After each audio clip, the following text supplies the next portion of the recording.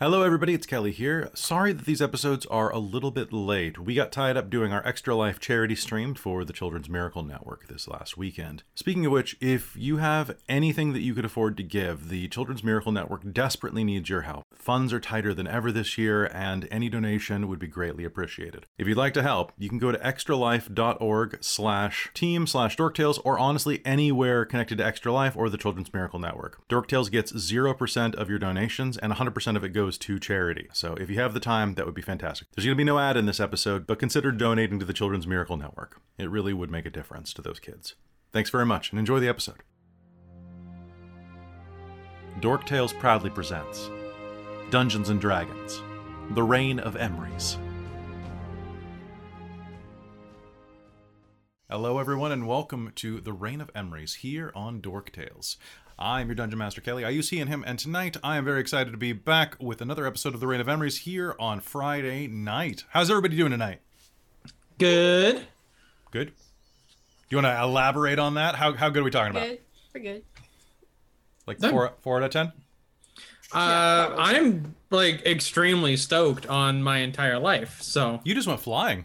I just went flying yesterday for the first time in Nice. 6 years. That's awesome. Damn. Nice. yeah, and I have my next flight booked for next Thursday, and after that, I'll be fully checked out and legal to rent a plane. Nice. That's Rad. so cool. Yeah, so I am super stoked. It was a That's great awesome. time. That's So super cool. soon I'll be able to fly as much as money permits. So once every 6 years. Once every 6 years. Uh-huh. Cries internally. That's basically true. Fries and all right, planes. so I think what I'm going to do right now is that since you're already there, Mike, I'm going to start with you. All right. Well, in that case, hey everybody, my name is Mike. I use they them pronouns, and tonight I am playing the lovely little artificer arterialist halfling Veritrix Soulstar, and she has a little flying mechanical rabbit named Crux. Nice. All right. I'm going to go back that way and go to Robin. Robin, what are you excited about, and who are you? Wow, that was a curveball question. I wasn't I'm excited that it's Emrys. I'm excited for games. that's the only one. No one else is allowed to say that. Haha, yes. I got it.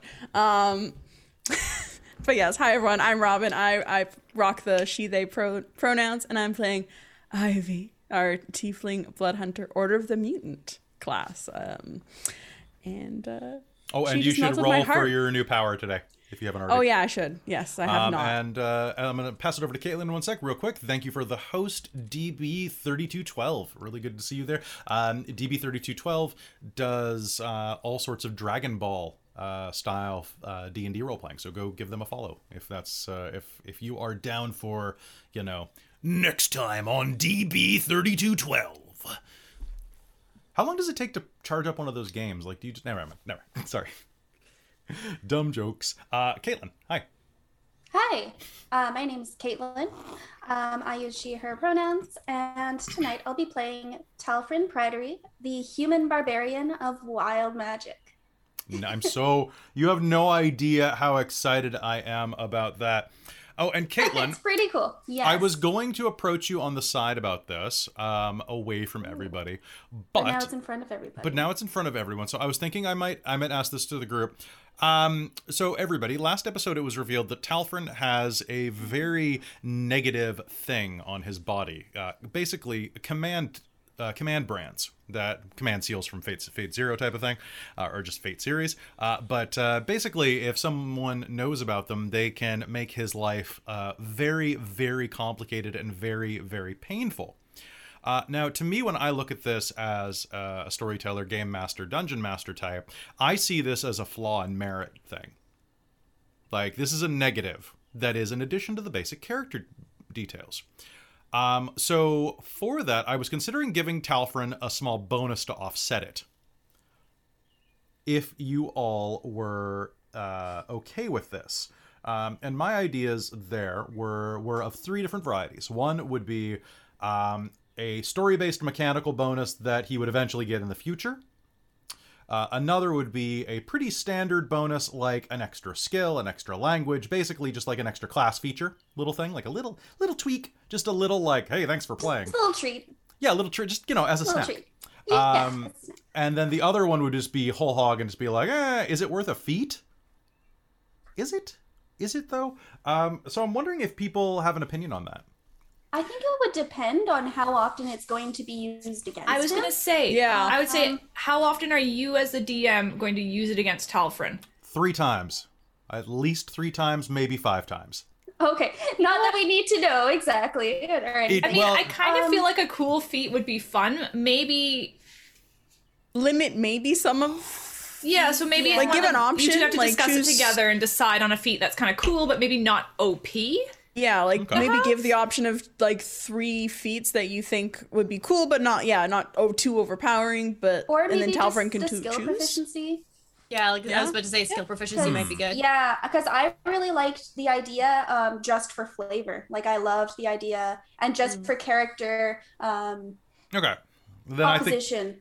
Well, is there a Something against skill it? that would be relevant to that kind of you know what? that you could have?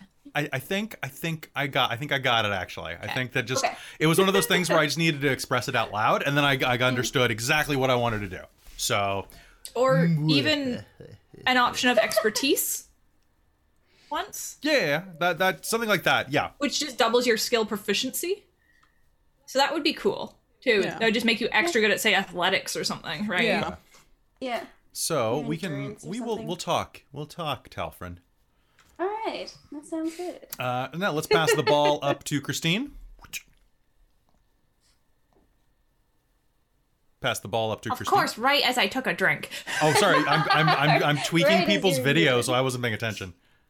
I had just taken a sip of coffee. But hello, I'm Christine. I use she, her pronouns, and I am playing Claudette Belmont tonight. She is our human noble who is a wizard blade singer. And she's very All sweet. right. And finally, over in the corner, Hello. it's Amy.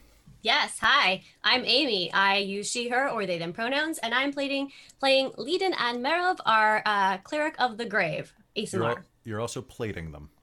Plating, yes. Yes, Bleh. just serving Words. them up. What are words? All right, so if this Made is your first time tuning in, the Reign of Memories is our homebrew. I can't speak tonight, guys. This is gonna be a fun game. Sorry, I did like an 8-hour like fiction binge today where I just wrote for 8 hours straight. So my words exist in a document with my editor right now. So, So, Reign of Memories is a homebrew campaign set in our world of Elos.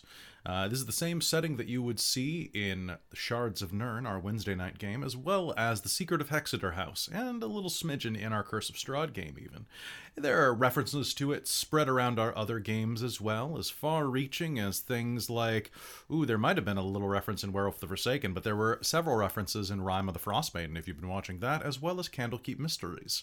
It's almost like I'm elbowing this into the multiverse in everything I do, because that is how I roll.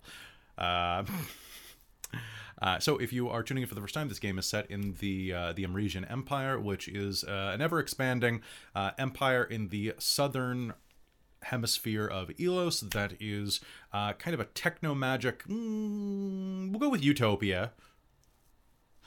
It's a topia of some kind, and it is expanding outward, kind of consuming all of its neighbors in its quest for continental dominance, and then probably world dominance. You know how these things go, and is kind of vaguely equivalent to, say, like the Roman Empire, with a smattering of the British Empire in there, and a little smattering of the American Empire. But a lot of that entire trifecta there. So roughly it is equivalent to, say, like the Victorian era back to the late Renaissance, kind of in there. I think the only thing we don't have is cars. We do have mech suits. It was a good trade. Because honestly, what would you rather take to work? Right? Yeah, I'd go mech suit every day. You would, right? Right? I'm kind of sad that we didn't go that route. We went Can cars you- instead. Oh, Do dude. mech suits walk themselves, or do you have to walk in the drive them properly? Like what type of mech suits are we talking here? We're talking. How much effort do I have to put in to get to work with the mech suit versus the car? I mean, it depends on the model, really. It's like with a Tesla; it's got self-driving features. You could have, you could have one that's self-walking. Speaking of self-walking, I just got the book for Animal Adventures in the other day, the one that allows you to play awakened dogs and cats, and I cannot express how pleased it makes me.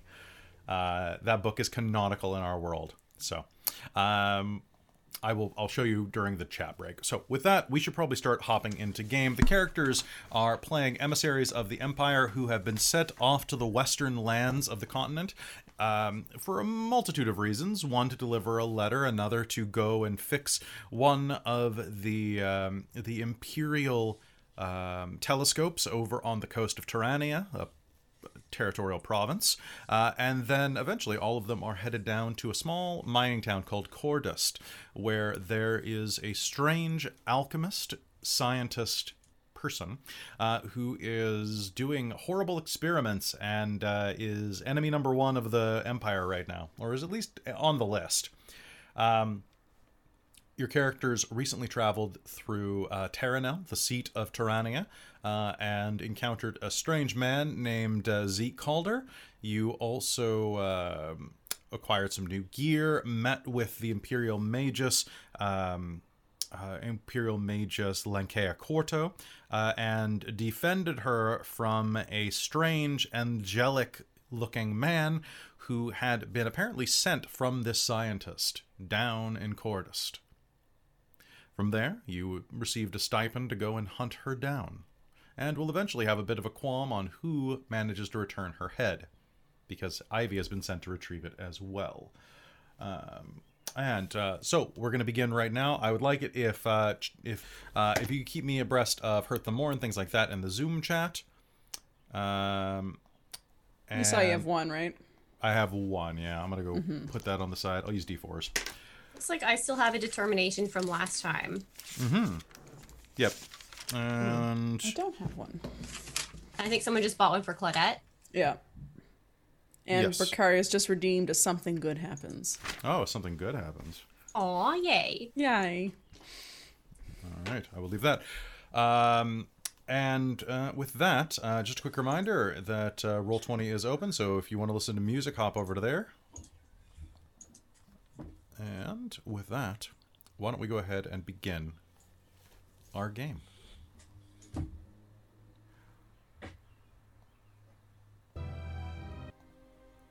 Pardon me. There we go.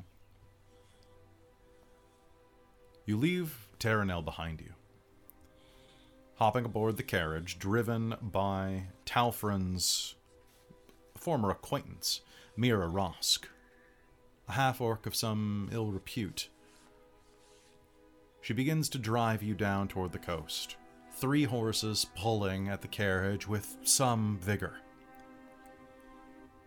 The carriage rolls across the rocky terrain of Tyrannia. This is an old and hardy land.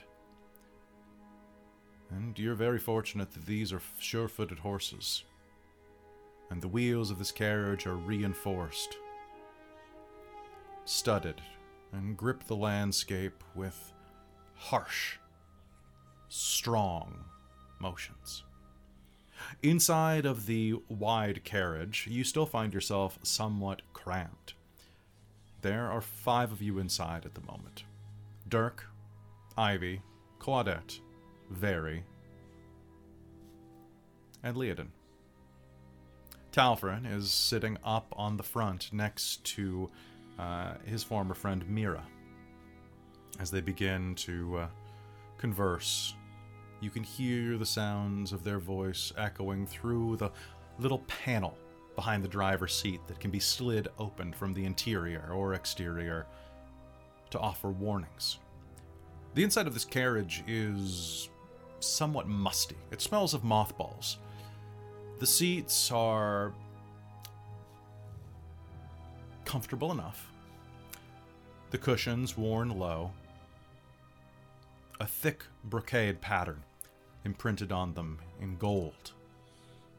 The green of the cushions casts strange hue inside against the pine. And as tightly packed as you are, it feels a little bit like a coffin. There are a pair of curtains blocking the windows on either side of the doors, which are on the left and the right. And you will hear the sound of the wheels rolling over the countryside. What are you talking about as you go? Claudette is scribbling away in her book. Carefully. I think Leiden might be taking a nap. Okay. She might be like leaning on Claudette though. Or she's in the corner. If you're going going to to take a nap, Claudette will have pushed you into place that you lie on her lap, and she'll use you as a desk. Okay, yeah, sure. Fine. Desk leading. Yeah. We both get what we want. Yeah. It's true. As you head across the countryside, what are Ivy and Very doing?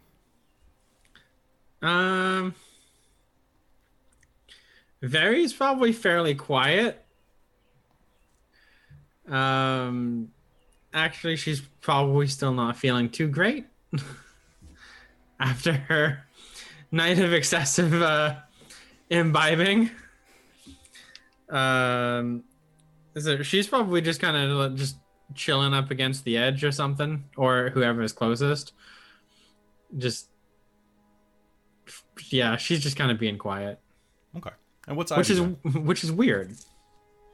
Ivy's probably like going between like checking out the window every once in a while, like pulling the curtain back to see like where they're going, because she's kind of interested because this is a new area, and then like awkwardly looking at, but like talking to Dirk / like carving into her extra bits of leather, which she does when she's nervous. She carves patterns into it.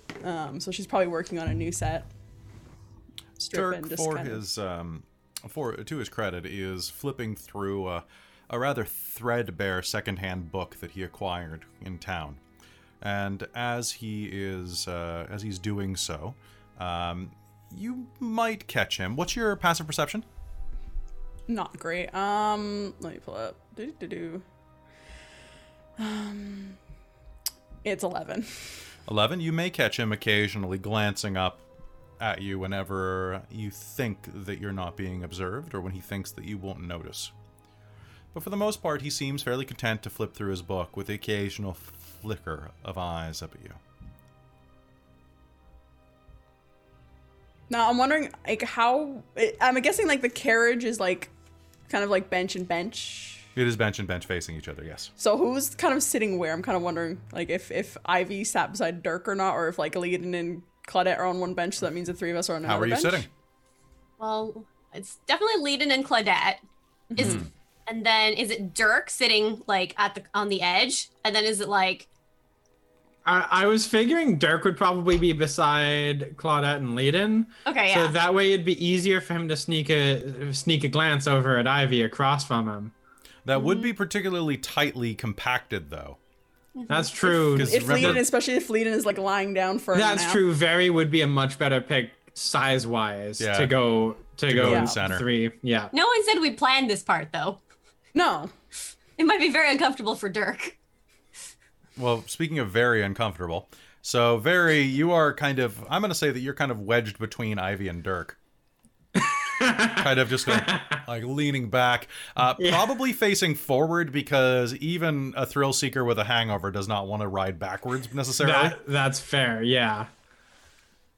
So, as you are rolling across the countryside, you're going to notice that outside there is a low-hanging mist. The closer you get to the coast, it clings to everything. In the distance, small hamlets and thorps crop up, like centigraphs on the landscape, like monuments to civilization. But as you are glancing around, Claudette, what is your passive perception?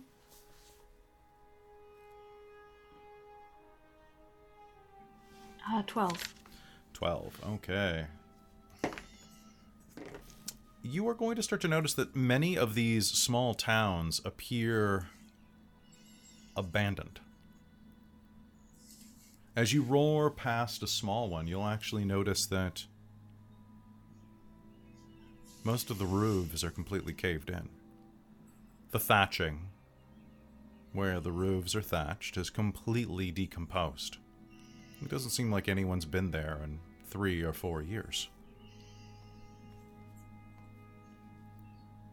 And as you head across the countryside, you'll all begin to get a sense that this old country here has long been abandoned. Meanwhile, in the front, Talfrin, what are you two doing? What are you two up to? Probably making a little bit of conversation, probably some awkward conversation, especially if she's got stuff to say to him. And actually, I really realized that last time I got a little bit flustered on screen, but I think she would probably be like way taller than him. I was like, would she be taller than him? Yeah, she would be way taller than him. Well, how tall are you? He's only 5'11". Oh, he's only 5. I thought he was like 6'3". No, yeah, he's only 5'11", but he still does tower over the rest of the party. That's fair. Well, why don't we just do this the easy way then? And can you do me a favor and roll her height? Okay. Let's find out How what do it you would want me be. to do that? I want you to roll me 2d10. Okay. And re-roll any 1s or 2s because you said she's tall. Tall. Roll. Oh, what the heck? Oops, I did the wrong one. Did the wrong one. It's okay. 2 and 8. 2 and 8. Yeah. I said re-roll the 2s. Oh, sorry. Missed that. Sorry. 5 and 8. 13. All right. So you know what? She's a respectable. She's just around 6'1". Okay. So she's got about 2 inches on you there, and fairly thickly built, unless you want her to be taller than 6'1". I was thinking like 6'4", but like 6'4"? Well, she's 6'5" in boots. Oh, there you go. There we go. Perfect. All right. And of course, she doesn't take those off. So. Well, no, you don't want to walk through the sludge with the rest of them. Right? Of course. They're good boots. Sorry, I just heard a weird noise at my door. I'm gonna quickly just check it. All right. Okay. That's where you don't check it, and you're like, That sounds that's a weird noise. That sounds like I shouldn't go check it. Well, Guess we're never gonna see Robin again. Hey, there's an open spot in game, guys. So if you want,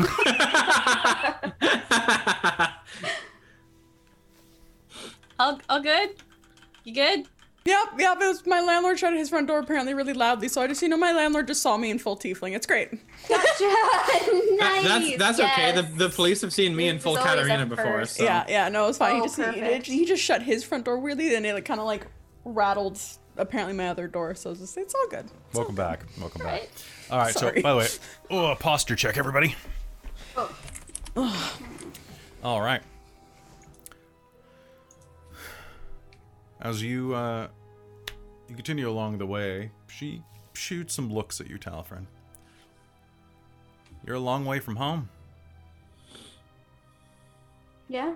Well, decided to hit the road, see what else is out there. Can't stay in one place forever. You should know that. Yeah, I know. It was funny to see you, though. I didn't think that anybody else would be crazy enough to try to head down the coast. Well, I like a little adventure. You should know that too. I do know that, but there's a difference between adventure and well, what this is. Yeah. I got into a rough spot and I needed to get out of there, and found these group of folks, and we've been hanging out together. Well, don't worry, baby. I got you. And she smiles and reaches down and pats the thing that's sitting between you on the front step as you barrel down the landscape. An immensely thick repeating crossbow. Oh, I know you do. And he'll pat her hand on top of it.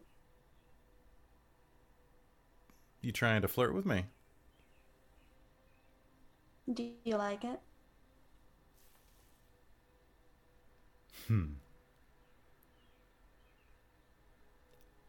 Or has it been so long you don't know what you like anymore?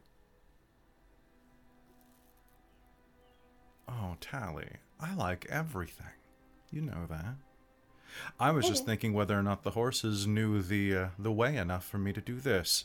And she is going to just put her hand directly on your sword. Take that as you will. So she's gonna put her hand on the she's gonna put her hand on the hilt of your sword, as it's kind of sitting across your lap. I guess it would have to be on this. I guess it would have to be, yeah. And she's just gonna like slowly like run her fingers along the handle and hilt of your blade.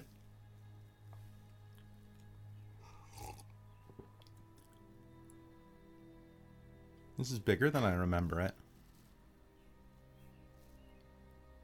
Well, I thought you had a good memory. Anyway, it is funny to see you again. It's a big place. It's good to see you, though. Well, I'm happy to help you out. Thanks. But if we get into much trouble, I'm gonna book it. Of course. No worries. Do you know much about this area? Oh, really vaguely. Sal didn't tell me a whole lot. He never really tells me a whole hell of a lot, but we didn't have much time. It's old country. It's wild and untamed. It was, the last one to really fall to the Empire. A lot of the locals say that they wouldn't have actually fallen had the elves not pulled out support and reinforced Avelsini. That's why you don't see very many elf types around here. Gotcha. But ever since the Empire took over,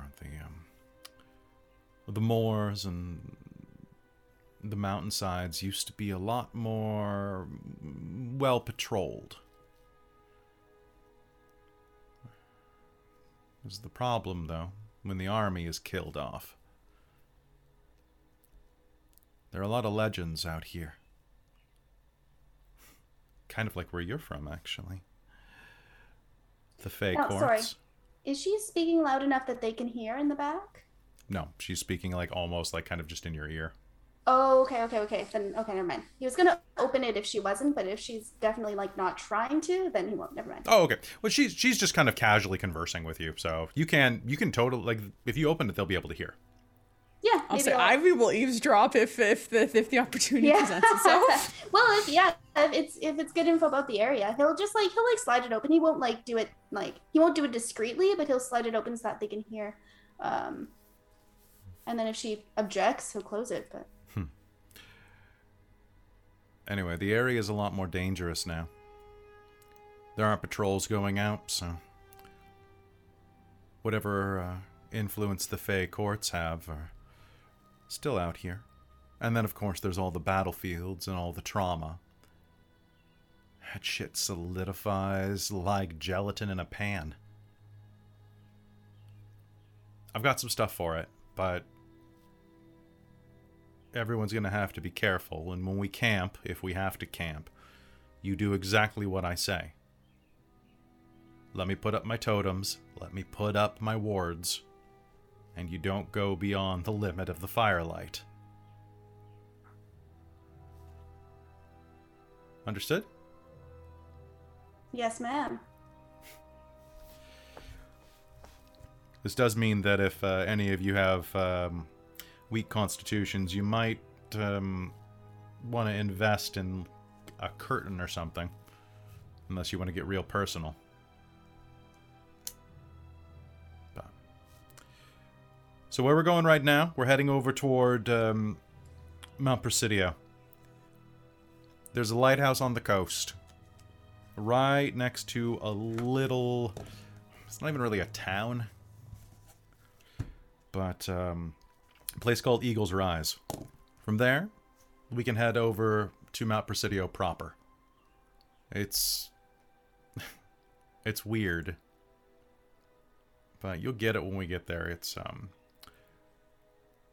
this well, it's an observatory on a mountain jutting out of the middle of the ocean.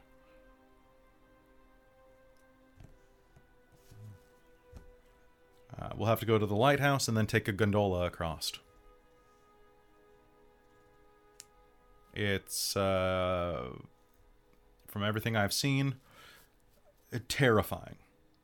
Absolutely terrifying.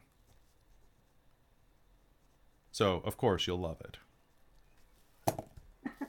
Ivy will glance over right. at Dirk talking about the gondola, being like, uh-oh, he doesn't like heights.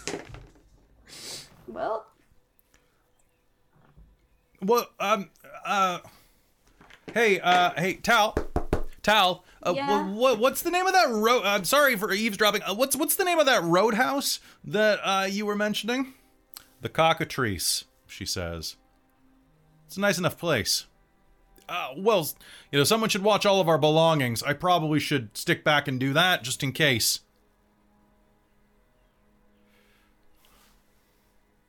Yeah? You're lost, little man. Idea. yeah. If that's what you want to do, buddy, that's fine. Well, y'all get some rest in there. We're gonna be in about, probably take us about 3 hours to get to the Cockatrice.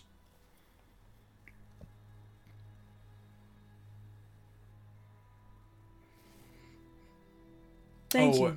You're welcome. If you need anything to help you nap, just let me know. I've got a couple of vials of laudanum up here. You want one, Tal? Yeah, I'm okay, right? Sorry. Yeah, if we got a bit of time. Absolutely. She'll reach down and pull one out and hand it to you. It's a small vial that tastes absolutely abysmal. It tastes like a strange, well, it is a mix of opium and cannabinoid and a few other substances that cling and cloy to your throat as you swallow it. All in all, it's about 3 ounces worth of liquid. And as you swallow it, I need you to make me a wisdom save. Oh, a wisdom save. Yeah. Okay. I suppose I can do this. Sounds good. I got Can a you, though? 13. Okay, a 13. Sounds good. Can you do me a favor and roll Yes. me D100? Oh, God.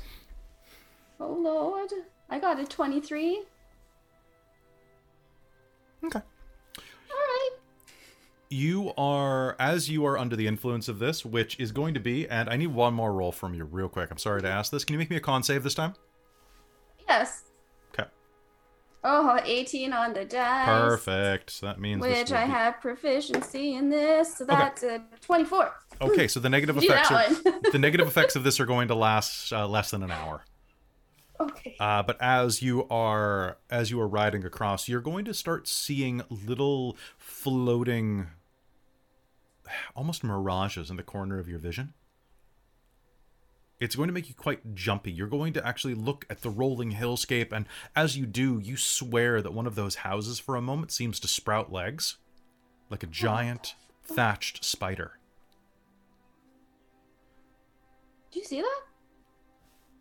Yeah, a lot of the towns have emptied out. Monster attacks. Yeah. Your friend's a blood hunter, right? Yeah. Yep. Yeah, their order used to come through here sometimes, clean them out, but they're pretty rare. Few and far between. Could have made a pretty penny, though. Why, what'd you see? Yeah. Oh, just nothing. It's all good. In the meanwhile, though, Talfrin, in addition to that, you're going to have 9 temporary hit points until you go to sleep. Oh, hell yeah. Because laudanum's great in my game, guys. Always take it. Get If madness offered. effects and temporary hit points. Perfect. Oh, Don't I got a actually take spell laudanum in for real life. that. Don't do it. No, don't do it. Don't do it. You will become addicted immediately. Well, that's because it's opium and alcohol. And cannabinoid. Don't forget, it's THC, opium, and alcohol at Just least. a perfect It's cocktail. mainly opium and alcohol. And in real life, it won't give you temporary hit points. No. That's It'll not take true. away the hit points. No, that What? is not I've been true lied because you to. won't feel the damage. No, it'll just knock you out. Wait. So they're temporary. There you go. Yeah, they are That counts as temporary. temporary hit points. I think Alright. that just There we go. means you don't notice how much damage you've taken until you're dead. It's Oh. I mean- and then they fade but then away. you don't- So you know what? and the chat is saying now that it was legal at one point. Yes, but so was Coca-Cola back when, well, it has Coca in the name, guys. You can suss it out. And it was designed to be drank warm. So hey, there you go. Ew. Oh, that's gross. That's why Coke tastes better warm than Pepsi does. Pepsi was designed to be drank cold. But Coke is fine warm. Right. It's I better do remember cold, that. but Yeah, it's I remember it's hearing fine cold. If you have to drink one warm, I mean, I think isn't Coke from a time when there wasn't really refrigeration. refrigeration didn't really exist in common homes, Yeah, that makes sense. so or it was very expensive. It was. Usually you get ice from like expeditions and caves and things like that, which was a great way to get all sorts of other neurotoxins and parasites. All right, but that's enough of that. Let's forget that like half of us are like historians and the other half are freaking nerds. We're all friggin' nerds. Yeah, we're all nerds. Just half of us are also No, historian guys. nerds. Guys, we're dorks. True. And we I'm all have, multi-class. we all have True. tails. Fair enough. You proceed to go over the landscape, and before long, you have a pleasant conversation, and at the end of it, you roll up to a wide split in the landscape. Here, there is it looks like a mountain had been raised at one point, and then someone blew a hole right through the center of it, leaving a massive canyon that winds ever forward. At the end of it, you can see glittering lights, and emerging between the two clefts several miles ahead of you, you see a tall, spiraling lighthouse, silhouetted by the setting sun and an immense mountain. When I say immense, it looks like the hand of a god, jutting out of the water and reaching toward the sky. The palm and blade of the fingers pushing upward, ever toward the stars. So much so that as the sun dips in the horizon, it falls behind the hand, casting the entire world into premature darkness, even as you can see the orange light spill around the side. As you approach the canyon, the horses will begin to resist the motion. Question, Kelly. Yes. So the area like where we started, that would be more like plains, right? Like the surrounding area was more kind of flat versus mountains, it was. you say? I would say it's Rocky Mountain versus Green Mountain. So the original Okay. area that you went was more like the south of Italy. So Yeah. rocky coastal. This is more like Scotland that you're Okay. in right now. Old bony mountains that or Rocky Mountain territory. Yeah. Like when you fall off one of the cliffs back home, you probably are falling near water. If you fall off one of the cliffs here, you're falling on moss and rock. Okay. Unless you're right on the coast, and then it's both. Hey.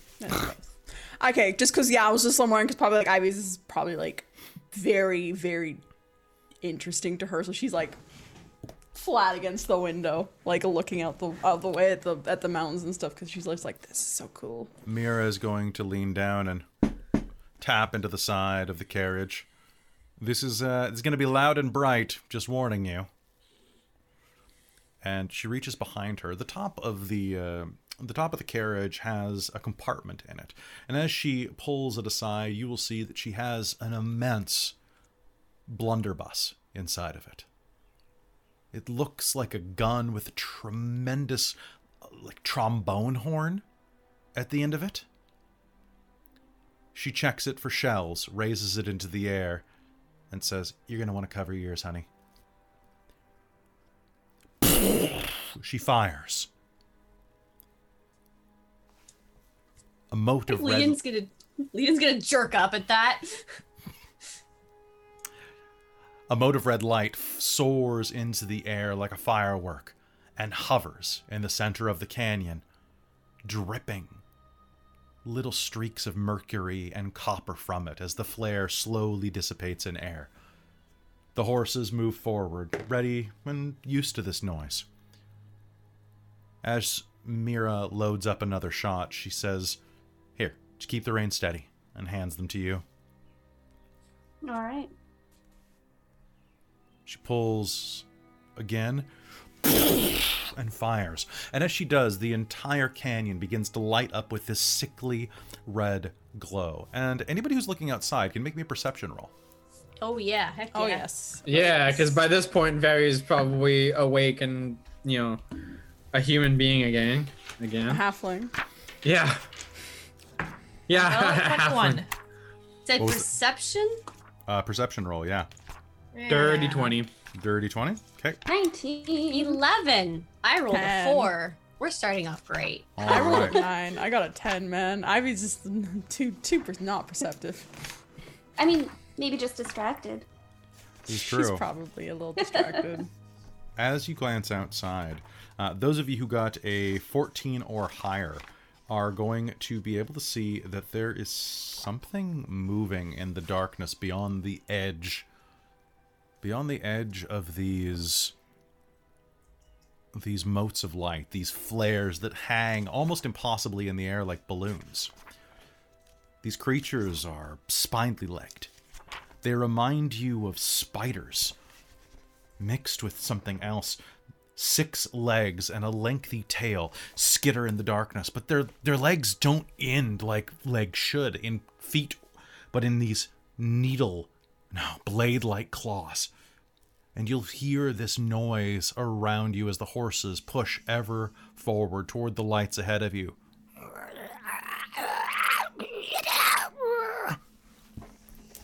Those of you who here got above a 15. Okay. This is what you will get a glance of on the edge of the flare light.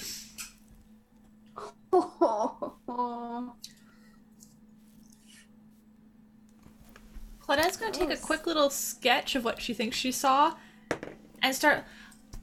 What is that? One moment, please. You are going to see that beyond the edge of the flare light, there are at least 10 of them. Well, it's what? Wow. Claudette's going to start taking notes on it. You can make It's me an teaching. you can make me an Arcana roll. What Yes, did you- please. What did you see? That would be 18. An 18, that's a Kruthic. It's a young one, actually. They get much, much larger. Adult Kruthics are the size How of do a you spell human. that? K-R-U-T-H-I-K. Or TH. Kruthic, depending. They're monstrosities. They hatch from eggs and grow. These are about the size of dogs, but you can see in the shadows at least one the size of a small horse. They move with a preternatural speed and begin to burrow and climb up the sides of the canyons, heading into dark holes that hide their forms. All around you, though, you can hear that noise,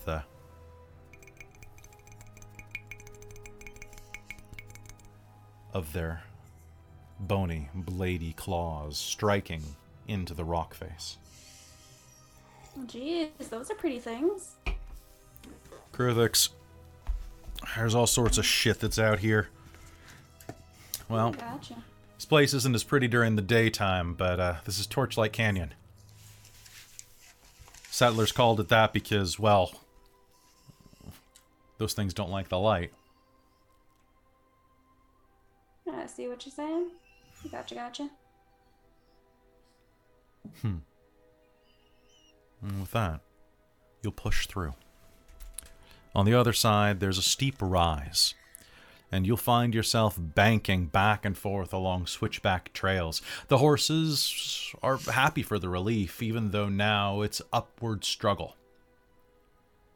They pull, their muscles tensing against their slick fur. Pardon me, I guess, is it fur on a horse? It's not really, It's hair. it is hair, right? Yeah. You can see that there's signs of exhaustion on the side of the hair, and that smell is thick in the air. A of horse sweat.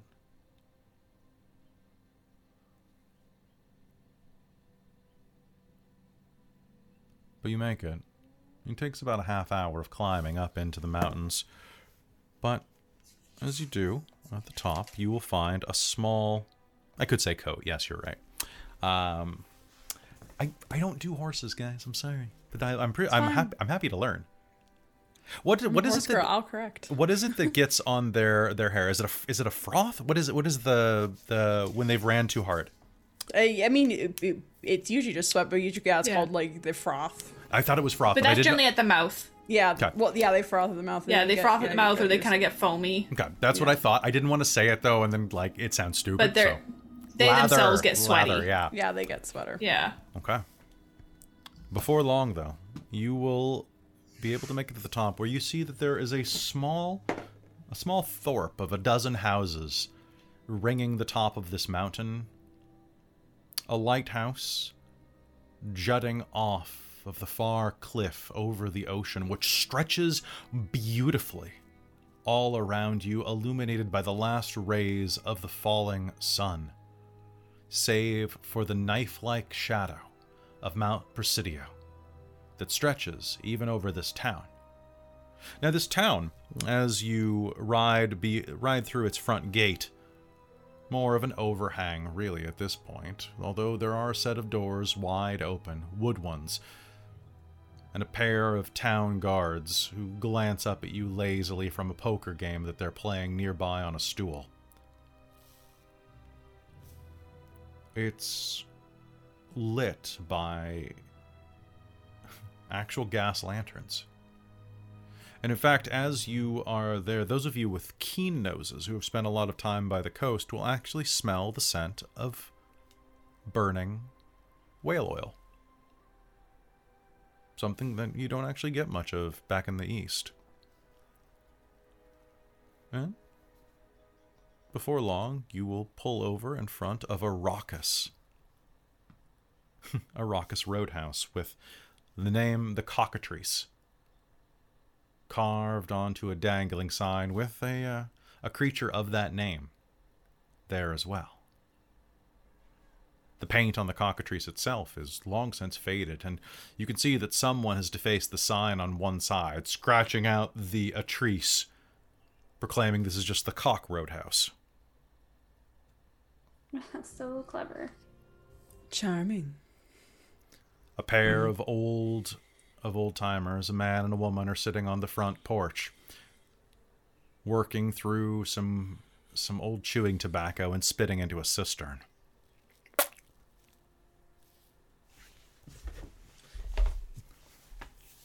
Yuck, Kelly. Yuck. Tell him I was just trying to do the sound effect, and that happened. So he'll tap the carriage. We're here. Time to get out. I'm method, baby. They didn't know. Nothing. Don't worry about it. Very is going to hop out of the carriage. All right. Hopping out of the carriage, you can see that the roadhouse is in decent swing. It has I'd say probably about 24 people inside of it, eating and drinking. Quite a few sounds ushering out from it. The sound of plates striking tables, the sound of someone playing a bit of music in the background. Something lively. How close to like actual dark do you think it is? Like, is it like the beginning of sunset or like getting near the end? So of it's sunset? right at the end of sunset right now. I'd say it's about 8 o'clock at night right now. Okay. The ride here took about 4.5 hours. Okay. I was gonna go look at the sunset and the ocean, but if it's almost dark, then probably we'll go inside. Okay. Actually, never mind. It's not something lively. It's something a little melancholy as you walk through the doors, which swing open and behind you as you pass in. The bartender looks up at you. I'm doing another half orc. There we go. The bartender looks up at you from his stool. a rather stout halfling with a pair of mutton chops that jut down along his cheeks. And as you enter, conversation turns to you and stops. And then continues as they finish appraising you, at least for the moment. Who walks inside? What's everybody doing? Very's gonna head on in. Okay. Yeah, Talfrin's just gonna right inside. Not really back to She's me. gonna go right to the bar. Ivy's gonna like confidently kind of walk in and just kind of like head up a little bit, just trying to put on a bit of an air, bit of a cockiness to her. The bar- Layden's just gonna stick with Claudette. The bartender looks at you, wipes the bar, and then wipes his brow with the same rag, pushing aside the old curly comb-over that cemented to his sweaty forehead. He's wearing a waistcoat made of crushed red velvet that's stained from cleaning up beer, and you can see that his bare halfling feet, plainly visible behind the bar, and as you look at them, you can see he even flexes his toes comfortably. You all coming in for the night? What'll it be? Well, I'm actually here to get across to the telescope. You headed to Mount Presidio. Yeah. Aye. You're gonna want to speak to Harry Lunklin Where might I find him? at the lighthouse. Oh, perfect. They're both managed by the same authority. Okay, fantastic. Until then, do you have anything to eat? Aye. You got coin? Yeah. What do you have? I've got wheat porridge. Huh? And wheat ale to go with it. With a little bit of salt. A big 3 copper. That'll do. I've also got another deal up right now. Boiled watercress and stewed leek with a mug of mead or stout. 4 copper. Oh, that sounds lovely. I'd like to do that. You'd like to do that instead of the other one? Yeah. Let's just get one, and then she'll turn to whoever else is with her at the bar and be like, "Oh, so what do you want? What do you all want?" You're all here for the lighthouse. Yes.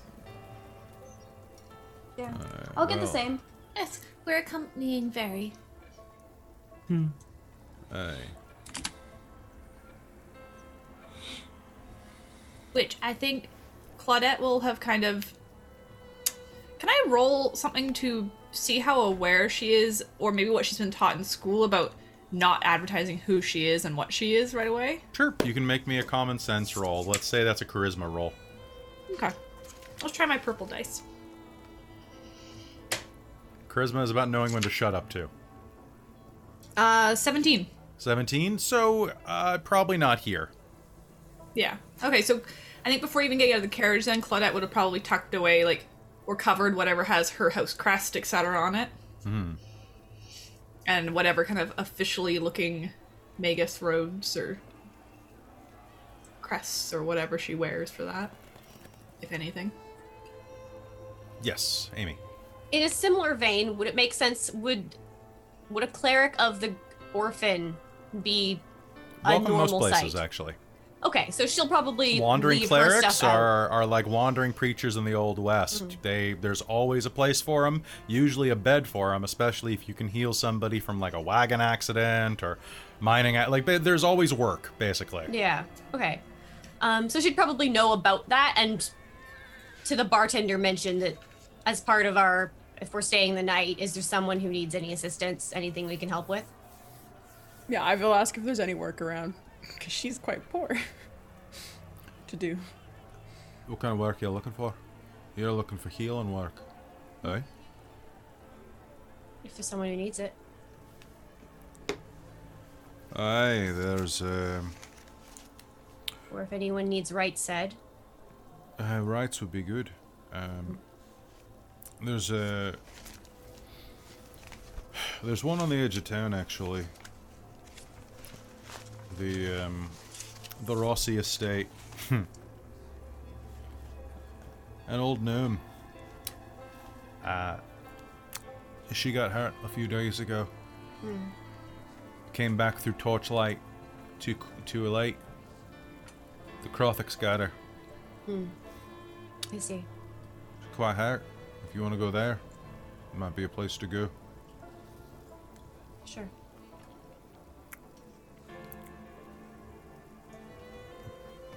And you? They're looking for what kind of work are you looking for? I can offer many services. What is needed?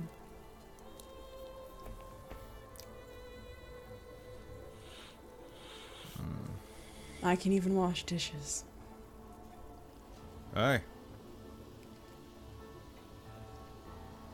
That'll do. I could use another person in the back washing it.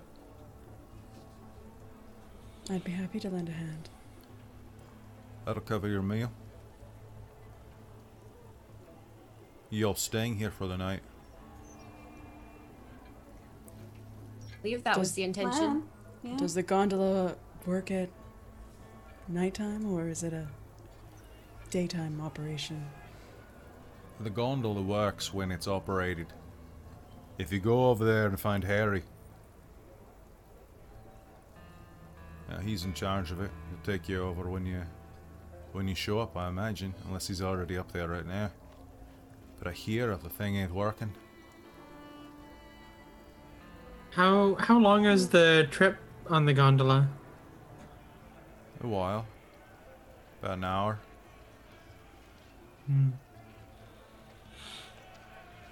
Fair. Okay. Well, I should probably go over in the morning then. Your call. Mornings here pretty bright though. Wouldn't it be hard to fix a telescope in the middle of the day? No, I was thinking that too. Very. Aren't those Yeah, like a nighttime fair. thing?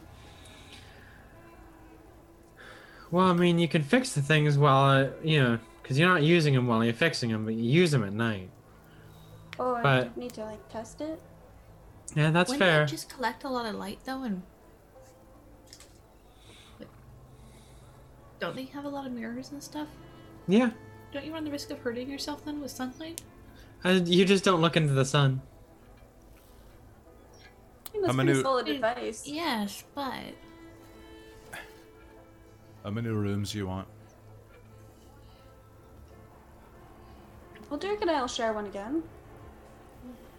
3. Well, one 3? for us, one for you. Ivy, do you want to share again?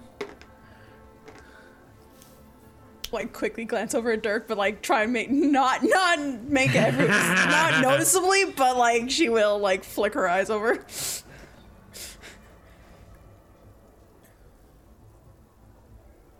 All right. Well, that's a few rooms. That's all I've got left. Actually, he's gonna take a glance at y'all real quick.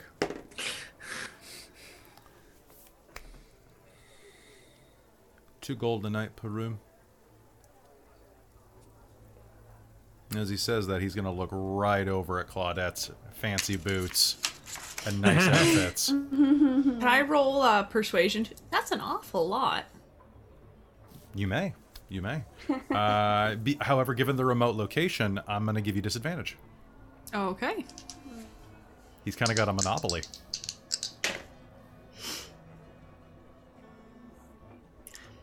Well, that was a 19 and an 18, so 22. Well.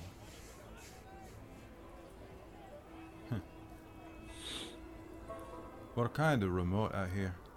You not got many options. Can't go stay at the Four Elements. But you clear me out and you do my dishes for me. Let's call it even at 4.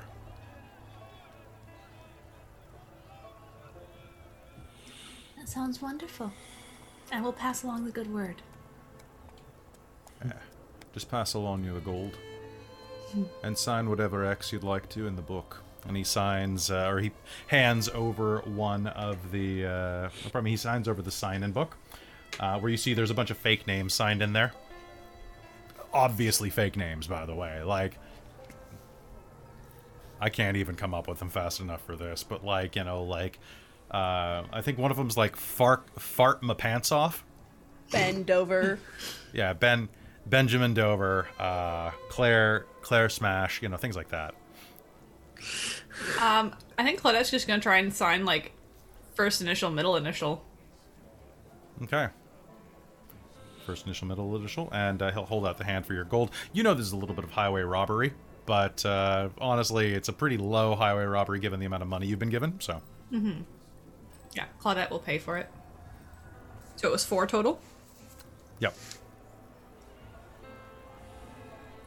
And the chat is going crazy with names. I love it. Of course. Blast hard cheese. These are amazing.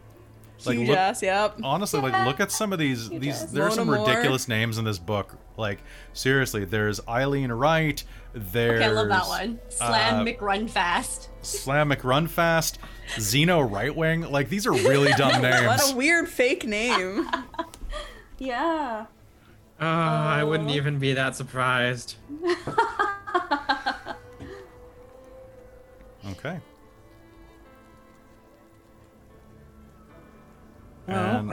And with that, he'll direct you to a table and say that I'll bring over some of your food in a minute. Which of you are having the stew and which one of you are having the porridge? Oh, the stew. Stew, please. Porridge is fine for me. Love porridge. Do you want the mead, the ale, or grumpily like checks his stock? The mead, the ale, or the stout? Do you have water? Claudette's gonna We're kick next lead to under the the table ocean, a little lass. bit and look at what's on the shelf and kind of pick whichever looks cleanest. You think that the beer is probably pretty clean. Honestly, the mead's probably the thinnest. All right. Yeah, I think Claudette doesn't not want high alcohol, but she's also not willing to trust their water. That's true. That's fair. That's She fair. kind of wonders what's in it. All right. What isn't wisdom. in it? With that, he'll Exactly. he'll serve you up at the table, and a moment later, Mira will come in, having secured the horses.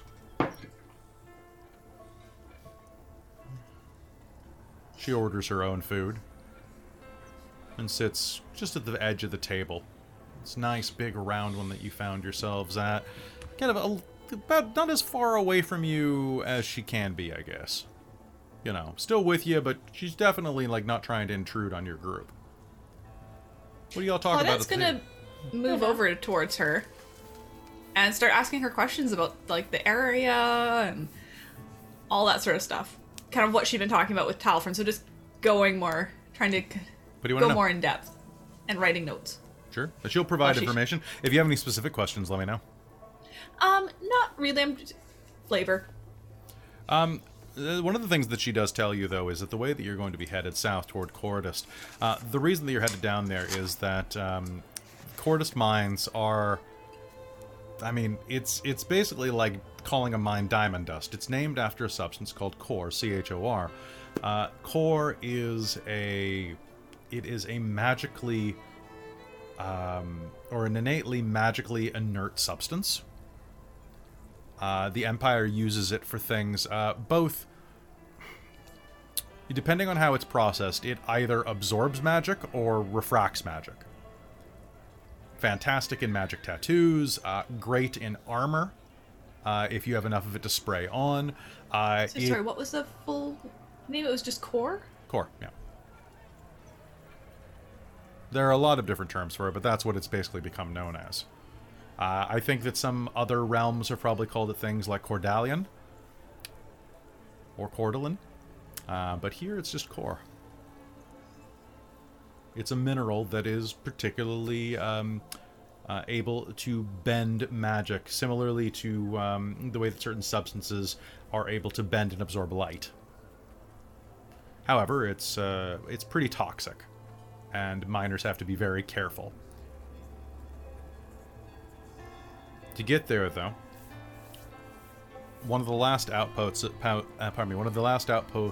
the Turanian military was to the south, when the Empire crushed it. The only way down towards Cordist is by going directly through that along the rail lines. The rail lines are safe, but trains rarely run down there anymore. It's too expensive.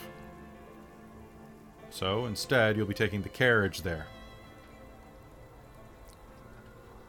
It's going to be dangerous, because the battlefields... Well, the dead don't always stay dead. Is it a common occurrence for the area? A little too common, if you ask me.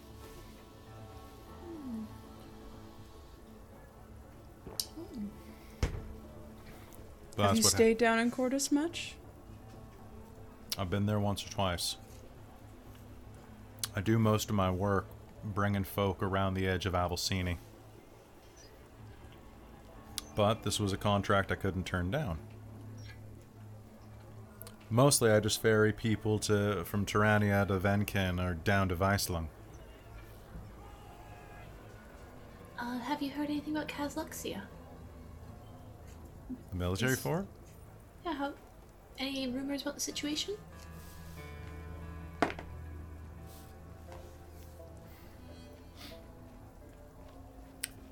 Yeah. I heard that a bunch of the troops got shipped out recently. Like, removed? I hear the Empire's keeping it kind of hush-hush.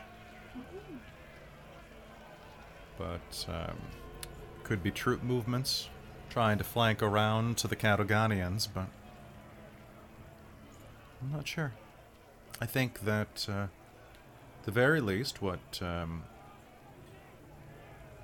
happening is the Kazluxia is probably about half-staffed right now.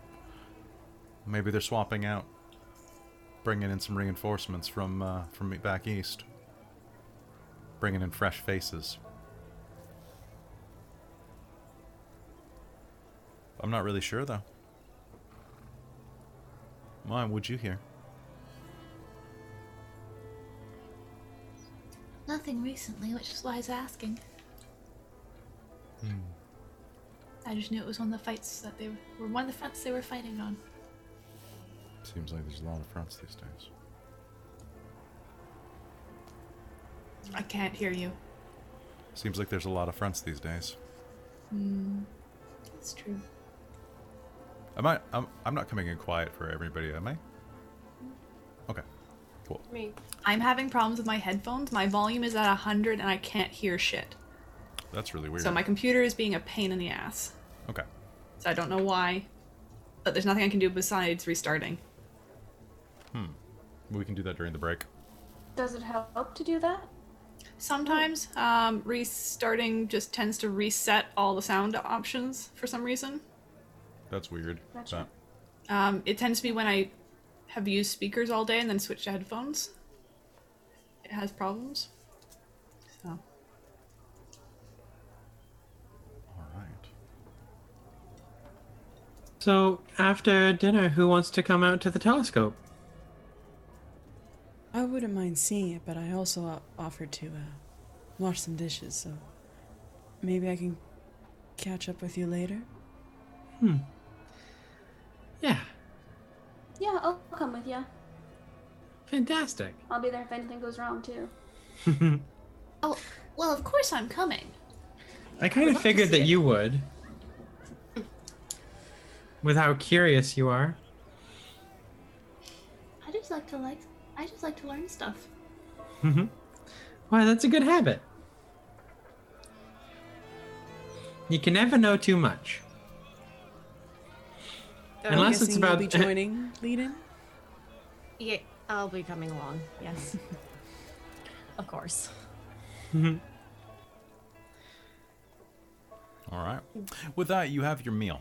It is one of the blandest things that you put in your mouth recently. The stew is barely more than a chunky soup, really. It's more like a broth with bits of leek and stewed greenery floating around, and more of just like an old chicken broth. Watercress in that watercress stew? There's a little bit of watercress, a little bit, tiny bit, skosh. You enjoy that, but beer or mead is a little more filling for you, and will refresh you as much as need be. Ivy, you'll spend a bit of time cleaning up afterwards, and you'll all be brought up to your rooms, which are incredibly bland. A pair of beds, no posters at all, like not 4 posters, just a pair of sagging beds in each room. Claudette's gonna check for bugs. Can you make me an investigation roll?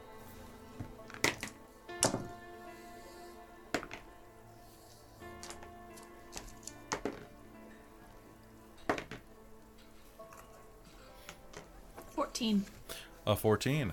After a bit of searching, you are going to confirm that there are no bed bugs in this room, although you think there may have been at one point.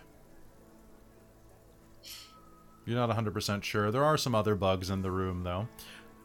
Mostly crickets, and on the windowsill you'll see one lone grasshopper, the length of your thumb, staring at you.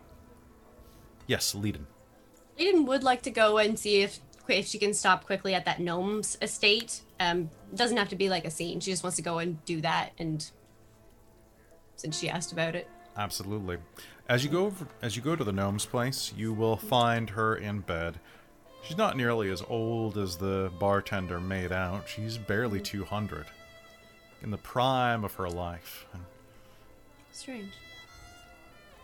She is, however, perhaps it's because she's possessed of shock white hair. She has a nagging, deep cough, and deep crow's feet around her eyes.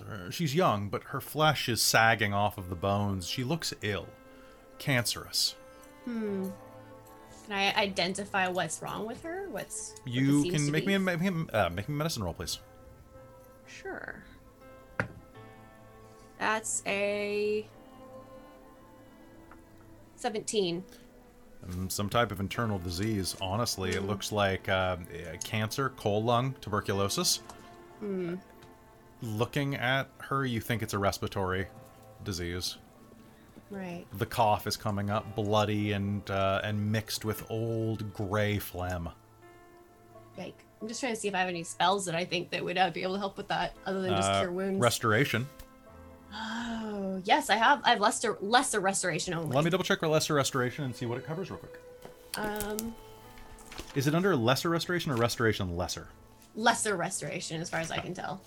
I'm never Touch sure. a creature that can end either one disease or one condition afflicting it. Perf. All right, so as you go there, you see that one of her eyes is completely sealed shut by pus and scabs from where one of these claws gouged it out. She has tons of cuts around her body and is actually missing the tips of 2 of her fingers.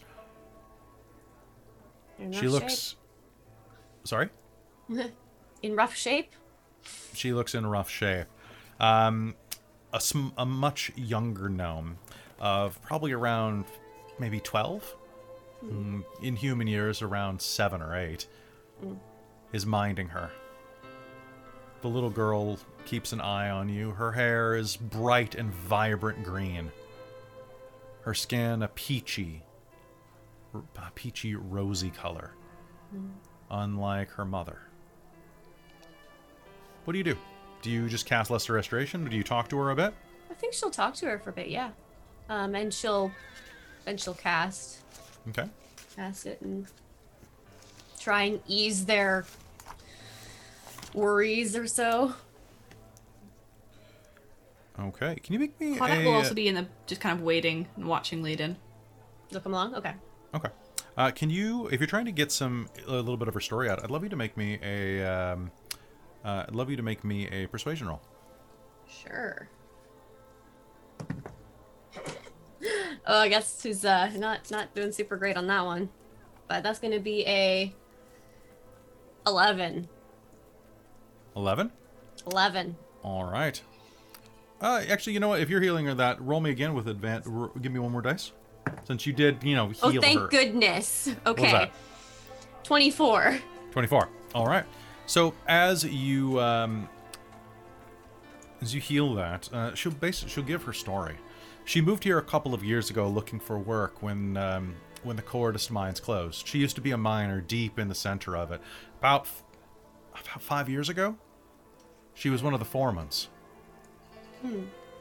Working that close to the center, though, is dangerous, and there was a bit of a rupture. One of the ones that actually ended up closing the mine. Presently, as you hear a dog in the distance bark and annoy the neighbors, the mine was closed down about 4 to 5 years ago, based on this cave-in. She managed to make it out, and as did everybody else, but their hazardous material equipment wasn't able to hold up to that much particulate being released into the air. She got sick, tried to work, and the more she tried to work, the harder it was. She was off doing a repair job on somebody's house. She thought that she could make it home in time to pick up her daughter from the neighbors. She misjudged the light. Right. And then one of her flares had gotten damp. She barely made it out alive.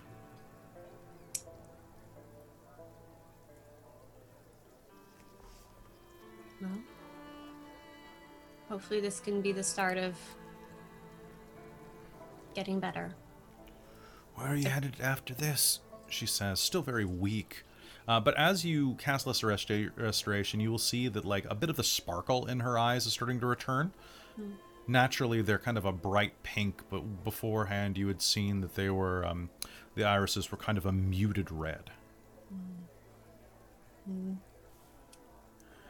Well, we're heading to the observatory and then down to Cordist.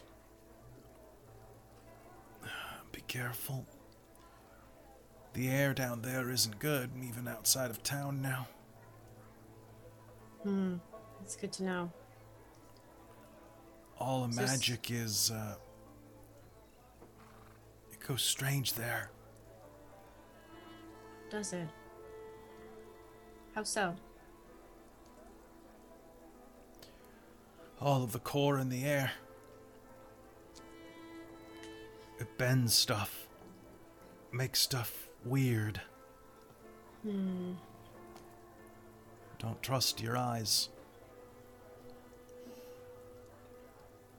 Is there any equipment or gear that we could take that would help us navigate it? I still got a few respirators. You're welcome to them. It's not much, only I'm gonna spend that something good happens right now. And she will be able to provide you with 4 respirators. They're basically just like particulate masks. But she will give you 4 of them. You might be able to get another one at the general store down there. If they still use them. Go ask for Segolia. For Segolia, okay. She used to run the general store back 5 years ago. Old lady. She'll be able to cut you a good deal. Say Flavia sent you. I will. Question. Yes. What would Claudette think this person's likely wage was? Like daily wage. Ooh, daily wage for a foreman back in the day, probably between 5 silver and a gold. Okay. Quite respectable, actually. I'd say, we you know didn't- what? Actually, for an Imperial core mine, probably between 1 and 2 gold a day. Ooh. Okay. She probably had quite a bit of money back in the day. Does that reflect in the way the estate is built and structured? Estate is a charitable thing here. This is this is probably one of the larger houses in the city. But it has fallen into a great deal of disrepair over the years. The house is solid wood construction and has held up pretty well structurally, but it's the little things you notice. The paint has started to peel, parts of the roof need to be repaired. Yeah, I'm mostly just wondering if that sort of wage is like a visible distinction compared to the rest of the town. Like, No, you think that No? most of the money that she would have gotten there has probably been spent up raising her kid okay. and just keeping food on the table. Claudette's gonna leave 5 gold on the table. Thank For your you. help. Thank you for the respirators. Best of luck.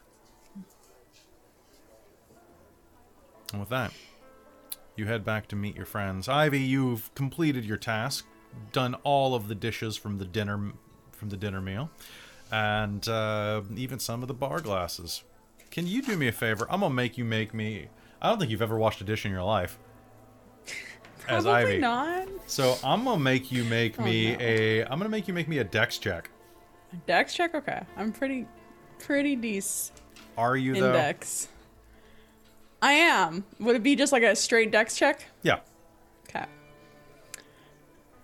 I'm gonna spend my determination on this. Fuck! What'd you get? You got a nat 1? I got a nat 1. Perfect. This is why I asked for these rolls, guys. So you are going to clean all of the dishes. You are going to have, actually make really good progress. And then as you go to rack the final plate, you are going to just kind of, it looks a little unsteady. Like the stack of plates. It looks a little unsteady. So you're going to lean forward and kind of adjust them and get them just right. But you don't realize that as you do so, you kind of like pivot them up and back down. It's going to catch the edge of the dishwashing apron. And as you pull away, the entire stack is just going to crumble to the floor. You are going to lose a good 30 plates Oh no. that explode when they hit the ground.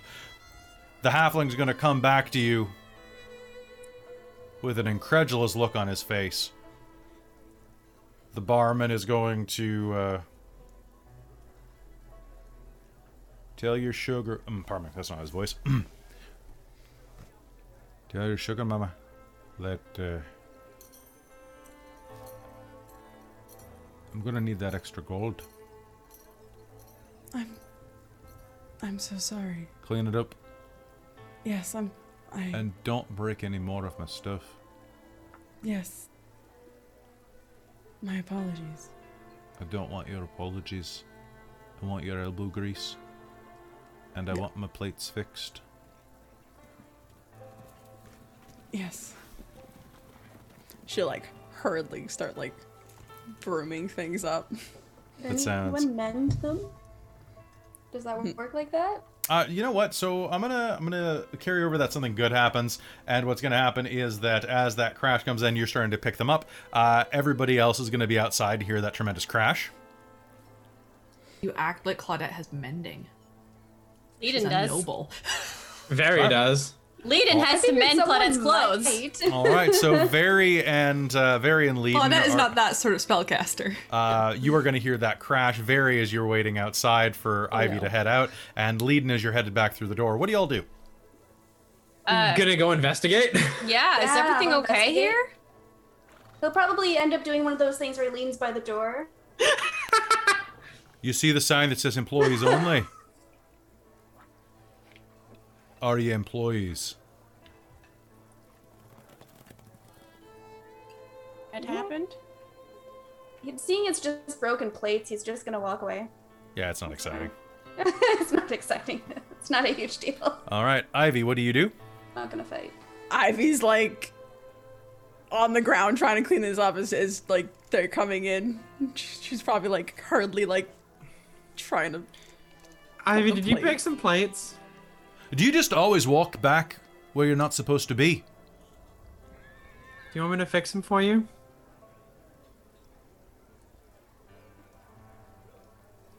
He's gonna spit And- into the sink. And that's not trying to actually be, like incredulous or anything. I'm legitimately asking, would you like me to? Because I can. If you can fix him, fix him. Perfect. And she'll wander in and she'll start mending on him. Now that's not the way that mending works, though. Just so you know.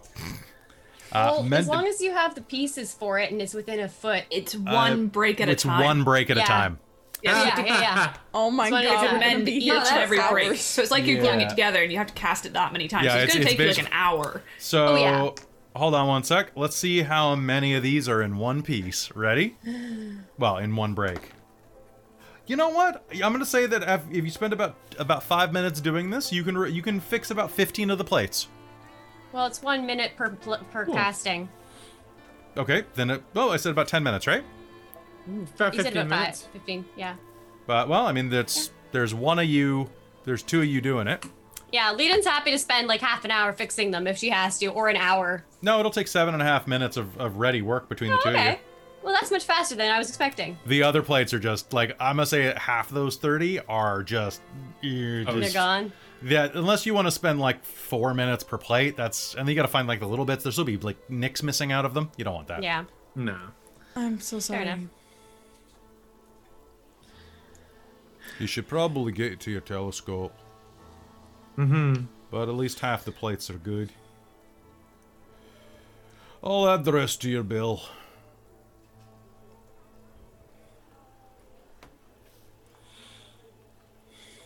Before we leave, because Dirk's staying behind, Ivy's just gonna go quickly like check on Dirk to just see how he's doing. What like slip away? Maybe she did that before while they were all out doing the gnome and stuff. But yeah, she just wants to like make sure he's okay and Sure. give him like a pat on the shoulder, being like, "We'll be back." It's somewhere high at night though, Dirk. I'm fine. I heard a crash downstairs. Is everything okay? I dropped some plates. Wow. Yeah. Honestly, I've not really done dishes before. Yeah, you don't really seem like the dishes type. Yeah. Have a good time stargazing. Thanks. Should be interesting. Here's hoping. With that, you head back downstairs, gathering up your belongings. Is it time to head to the telescope? Yeah. All right. You gather up your belongings and make your way toward the lighthouse, and then upwards to the telescope and the future, which we will do when we come back from this break. So, hey, folks, don't go anywhere. We're going to take a quick restroom break, and we will see you shortly. Back in a sec. Hello, and welcome back to the Reign of Emeries here on Dork Tales. As you all gather your things up, you find yourself walking up the winding road to the tip of town. The cliff face overlooks the broad and dark sea. It's majestic. The grasslands around here are deep and pitted, and in the blades of green foliage you will see dozens of blue and yellow fireflies rising to the air. A field of starlight beneath the stars glitters as you walk along that old and dusty trail to the lighthouse that juts from the cliff bank like a spear up into the sky. Night has fallen above you. You can see the twin moons moving overhead, as well as the glittering remains of the third that once hung in the sky. The trail of stardust glitters wide as the false stars look down at you. And above you, a sign of great fortune. The golden star twinkles down at you as well. This is a night for magic.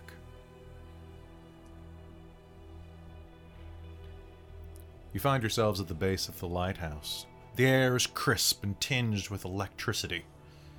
Lights are on inside, and the old lamp sweeps the bays, illuminating not only the waves, but occasionally shady, misshapen forms crashing beneath them. The coast here is one designed for monsters, and kept at bay by the burning torchlight. The front of the lighthouse is a small, white stone stairwell of 10 steps, leading up to an old, rusted iron door. A sign next to it, a plaque, stuck into the stone, proclaims that this lighthouse is cared for by Harry Lausland.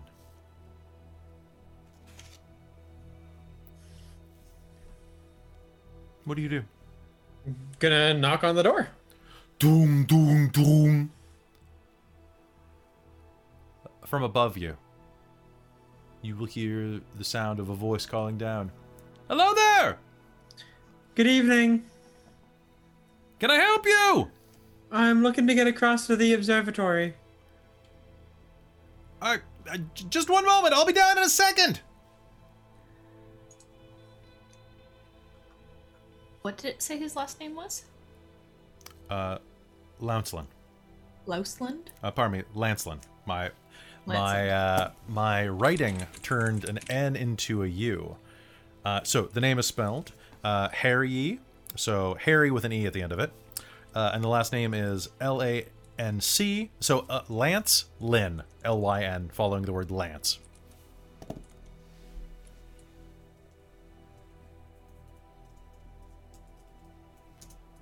A few minutes pass. And at the end of it, the door will grind open from the inside. The sound of a wheel pulling the old bulkhead door at the outside of the lighthouse open with a... The door swings in on old rusted hinges. And a fairly young halfling with messy brown hair and a pair of glasses on the tip of his nose is going to be standing inside. His feet are bare and he's wearing a pair of coveralls that are stained with lamp oil. Hi, how can I help you? I'm looking to get across to the observatory. I'm here to fix it. Oh, you're the one that they finally sent someone. Yes. I'm Veritrix. Finlow, nice to meet you. I'm the assistant here. One of. If you're looking to head across, I can take you over there right now. Harry,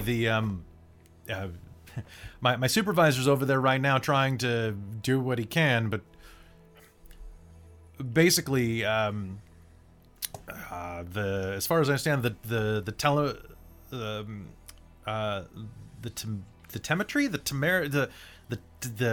focal range is off, and the glass is kind of cracked. You can fix that? I can fix most things with telescopes. It just needs a Soul Star's touch.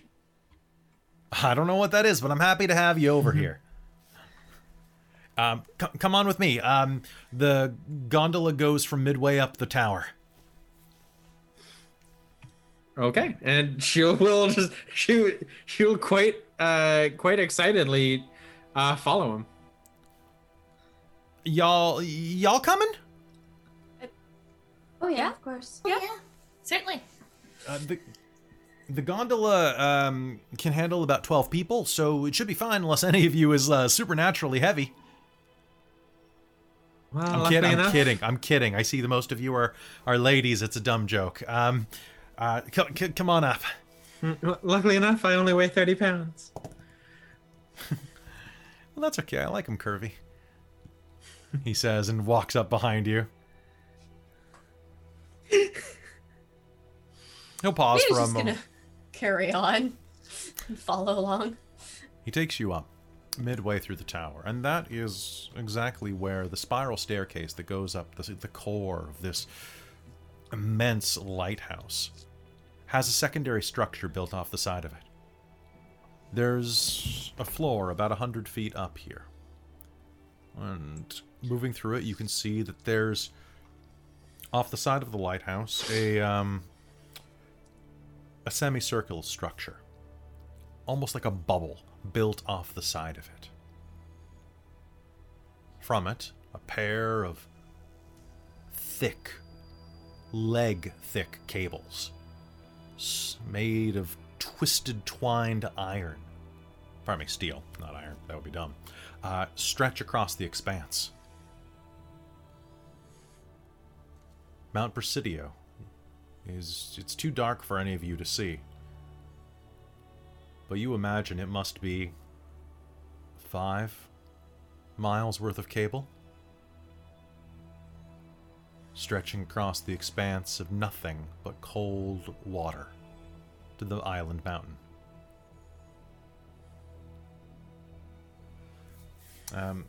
Hanging from it is an old gondola. There are no doors, just these little half measures that slam down and lock in place once you're inside. 2 rows of benches facing forward through a thick glass windshield, as well as a motorized pulley system above it, with a set of cranks just in case it breaks down and you have to crank your way across 5 miles of cable. Don't worry about that. Thing hasn't broken down in like a generation at least. I was just gonna ask that question. This thing runs, we run it at least twice a day. It's totally safe. Go ahead, hop inside. I'll get her started up. Very happily jump in. All right, let's go. So you're an artificer? Yes, I am. Do you want to do the honors? It's just the ripcord right there. Oh, I'd love to. And After she will. Give me a strength check. You got it.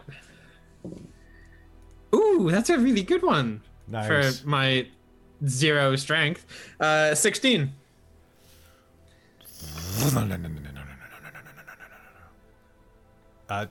Try me the pump a second.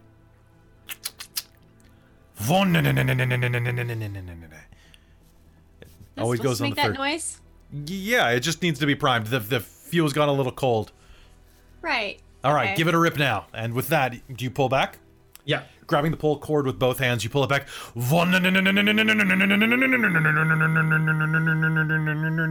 The engine turns over. The sound of the pistons remains steady, and you will feel the gondola go. All right, so it's just this lever. Everybody, please sit down and enjoy the ride. And he slams the gear into place. And ooh, hello, Devil's Look. Good to see you guys. And with that, you will begin to cross the immense expanse in front of you. As you begin to move across it, there is nothing around you, except for darkness as you leave the lighthouse behind you. Occasionally, you will see a swath of light as the rotating light of the lighthouse sweeps across the expanse. Mount Presidio lies ahead of you, and in the lighthouse's gaze, you can just see it for a moment, that silent sentinel guarding the coastline. However, that's not all that you see. Can I get a perception roll of everyone? Of course. Ooh, let's try. Oh, that was so 16. almost a 1, but not. Okay. Ooh. Perception, you said? 16. Yes. 14. No, wait. 8 perception? 14. Actually, that's gonna be a 12. dirty 20. I lied. Nice. I was Okay, being dirty wrong 20. line. All right. Did everybody get above a 13?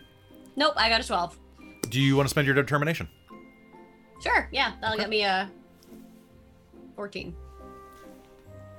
As you head across the expanse, you will begin to notice that there's more here than you thought. The fireflies that you saw in the grass back inside of Eagle's Rise are thick in the air here, glowing as they float on trade winds above the sea. You can hear the sound of crashing waves beneath you. The song of whales echoing against the mountainside wall. And other things moving in the deep. But that's not all that you see. There's no word that comes to mind that describes them. A herd, a pride, a gamut.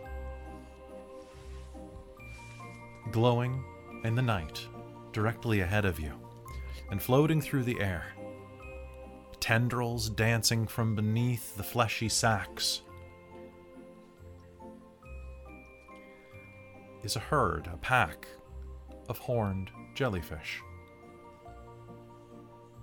Floating through the night, they move among the fireflies, swallowing them. And as they do, now these things look like tremendous bubbles, veined sacks full of gases like helium and other lighter-than-air substances that keep them aloft. A pair of horns jut out from what you'd imagine would be their mouths at the bottom of the sacks. Frilled tentacles dance beneath them, occasionally scooping entire masses of fireflies into their mouths. But as they swallow the firefly, something magical happens. These floating lanterns of light begin to convene. The fireflies will digest slowly, and in the meanwhile, they dance inside of the gullets of these floating sacks of gas, like paper lanterns released into the night sky. The attendant, Finlow, turns and looks at all of you. This is my favorite time of night to come. Are they harmless? More or less. I mean, I wouldn't go and try to touch one unless it let you. But to be honest, a lot of the indigenous gnomes around here used to use them as mounts. They can be tamed pretty well, just as long as you don't touch the tendrils. Really? Huh. Interesting. Huh.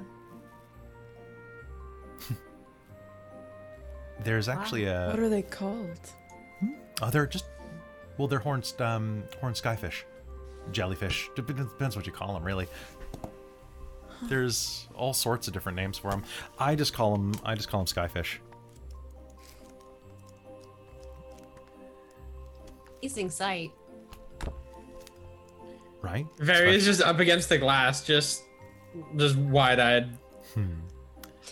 How much light are they casting? Like, I'm kind of assuming that Claudette's like sketching them or something. I think they're casting about like a 10-foot aura, I think. Okay. So enough that you can definitely see them in the night. I'm just going to see, because this is actually based off of a monster inside of one of the Kobold Press ones. And I was going to show the chat real quick if I can find the photo. I'm trying to remember what they're actually called in the book, because they are just the coolest idea. Were they horned jellyfish, or were they... Okay. I'll check one more thing, and then I'll give up. But you float across the expanse. The world forgotten behind you for just a moment. Ivy, as you do so, a thought creeps unbidden into your head. This would be better if someone else were here.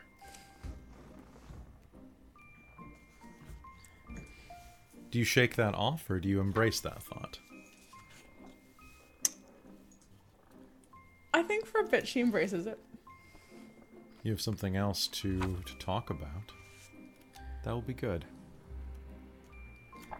But as you continue onward... It was tusked skyfish was the actual name for them. Was it Tusk? Thank you so much for that. Was that the name? That was the name in the book? Yeah, Tome of Beasts. It was Tome of Beasts 1? Okay, cool. So guys, I just want to... Page 391. Thank you very much. I'm just going to show you this real quick because it's a great image. Because they're really cool. So this is what they look like.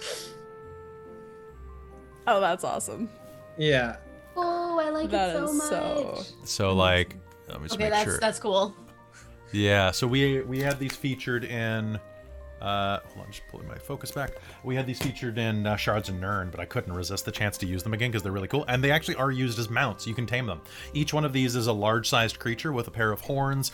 They kind of look like floating goldfish bowls made of air.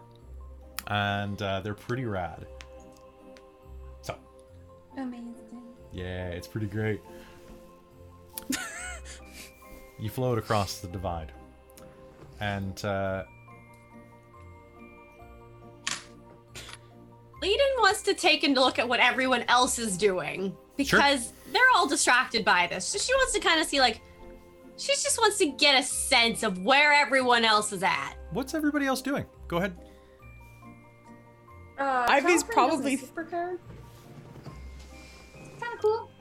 He's looking, but he's not like struck or anything. He's cool. Very cool. Ivy will not be looking at it anymore. She's kind of like off in her own little world. She's kind of looking up and thinking and kind of smiling to herself. How high are the sides of the gondola before the glass starts? Before the glass starts, I would say along the edges, it's probably about 2 feet. Okay. Very very excitedly near the, like, up against the glass, just Hello, Raid. like she's just looking extremely happy, basically. She's just got a really nice smile on her face, and she's just watching these things go. Why does it do that? She looks peaceful is the term that I'm looking for. Nice. And what's Claudette doing? I think Claudette is mainly, watching them and, like, taking notes and Do you? sketching. Is there any light in the gondola, or is it just what's out there? There's a small lantern Okay. So it's not too dangling overhead, but as the skyfish began to come out, Finlow climbed on top of one of the chairs and turned it down a little, so there's less ambient light inside of here. Now you have dark vision, so you can see clearly inside. bad. Oh yeah. As you float across the expanse, the skyfish dance around. And in the distance, you hear something else. And in the darkness, above, just silhouetted... Oh, thank you very much for the gifted subs, guys. I really appreciate that. Up above, you will see... You'll see a family of golden eagles taking flight. Night hunting. Not for jellyfish, mind you. That's a case for indigestion. Oh, thank you very much. And you will see the majestic golden wings silhouetted against the moons above. Full 6 giant golden eagles soaring above. You realize now as you look back, as the lighthouse's light illuminates the water and the side of its cliff face, that there are untold nests dotted along the side of the cliff face, which stands nearly 6, maybe 700 feet above the crashing waves. No, maybe more than that even. The darkness is playing tricks on you, and you've already been traveling for half an hour across the expanse. Either way, there's a reason why that town, that little burg, is called Eagle's Rise. But before long, in what seems like a moment and seems like eternity at the same point, the sound of the motor will carry you across. And with a rumbling,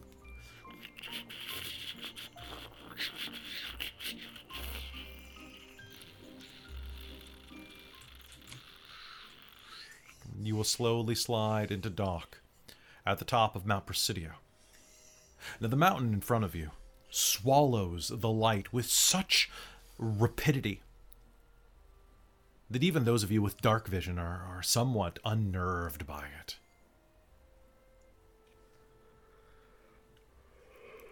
You can smell the rolling coal fumes from the engine behind you. And as you dock on the side of the observatory, you see it is an immense domed structure, a slit down the middle like a giant's eyeball, looking up at the sky. Even from here, you can see that the only light that actually seems to touch the mountain is the bit of star and moonlight that is striking against the huge, huge lens jutting up toward the sky. You dock. Finlow secures things, the pair of clamps from the front of the gondola, and opens the side door for you. Here we are. I'll just I'll go get my supervisor, and then we can get to work. Fantastic.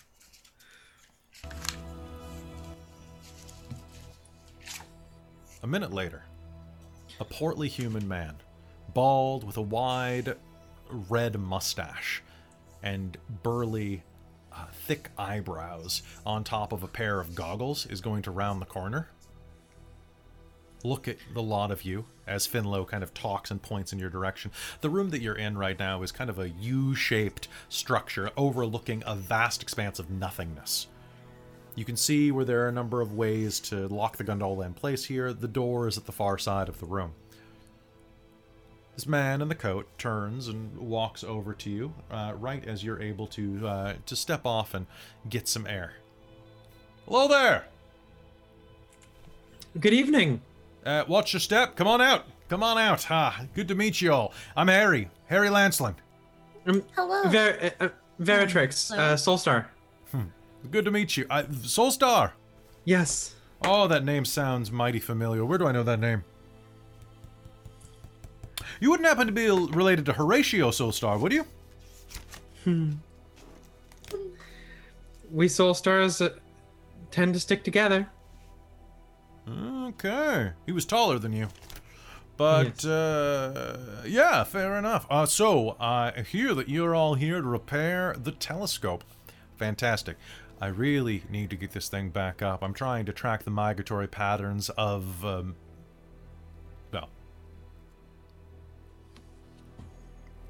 the stars. Naturally. But also bits of moon rock. You never know when they fall to Earth and when they've, well, I mean, I'm going to etiquette that one out of here. You never know when they fall to the surface. They're always peppering the surface of Elos, and those things are really useful. If you ever, well, I'll show you in a bit. Come with me. And she will very, very excitedly follow. Excuse me, did you say stars migrate like birds? Well, of course. Sometimes the gods get tired and they move their constellations over. Huh. Interesting. Tell you what, if you don't believe me, I'll show you. I've got star charts upstairs, as well as some, well, if I might say so, empirical evidence. It's undeniable, really. I'm sorry. So I'm Dr. Harry Lanceland. This is my observatory, at least for the time being. You've met my assistant Finlow. Vashti's around here somewhere.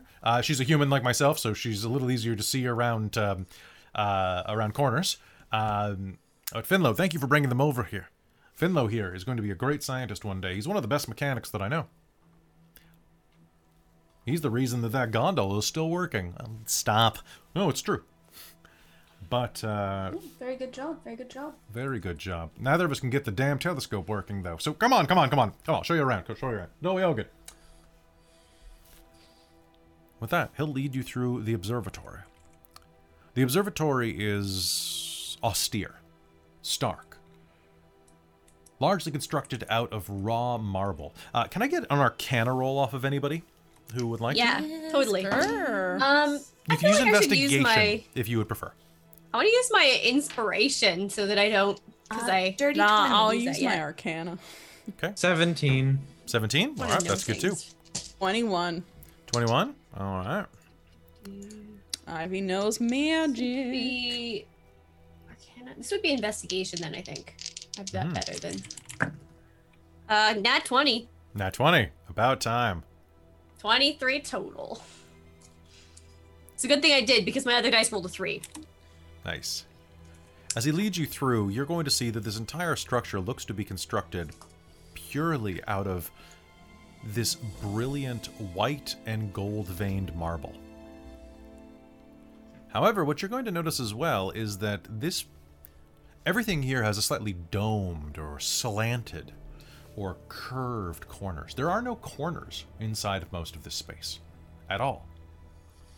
No place for the workman to affix the marble into place. No seams. Looking around, you believe that this place was shaped using magic alone.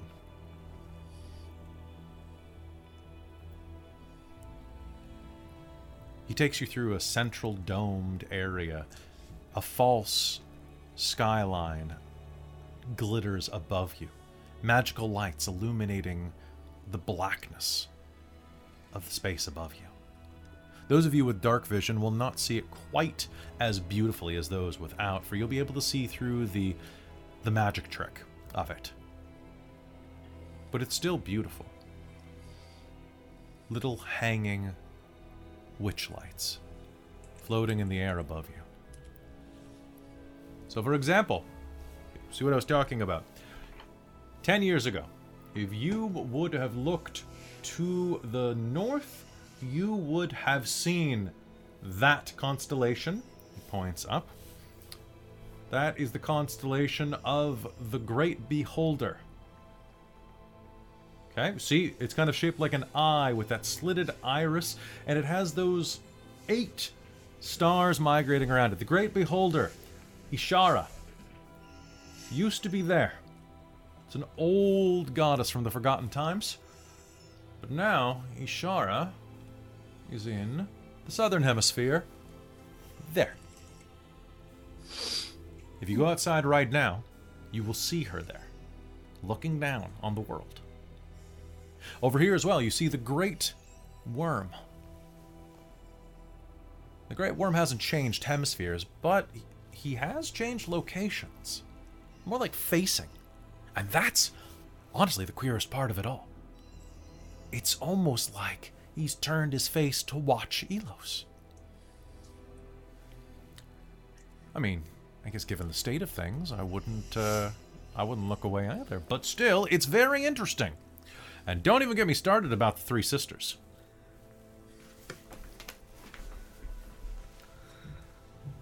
Why not? I mean, no. Why not? Because we're not supposed to talk about that. But besides that, you can still, if you know where to look, you can still find Nirn's star.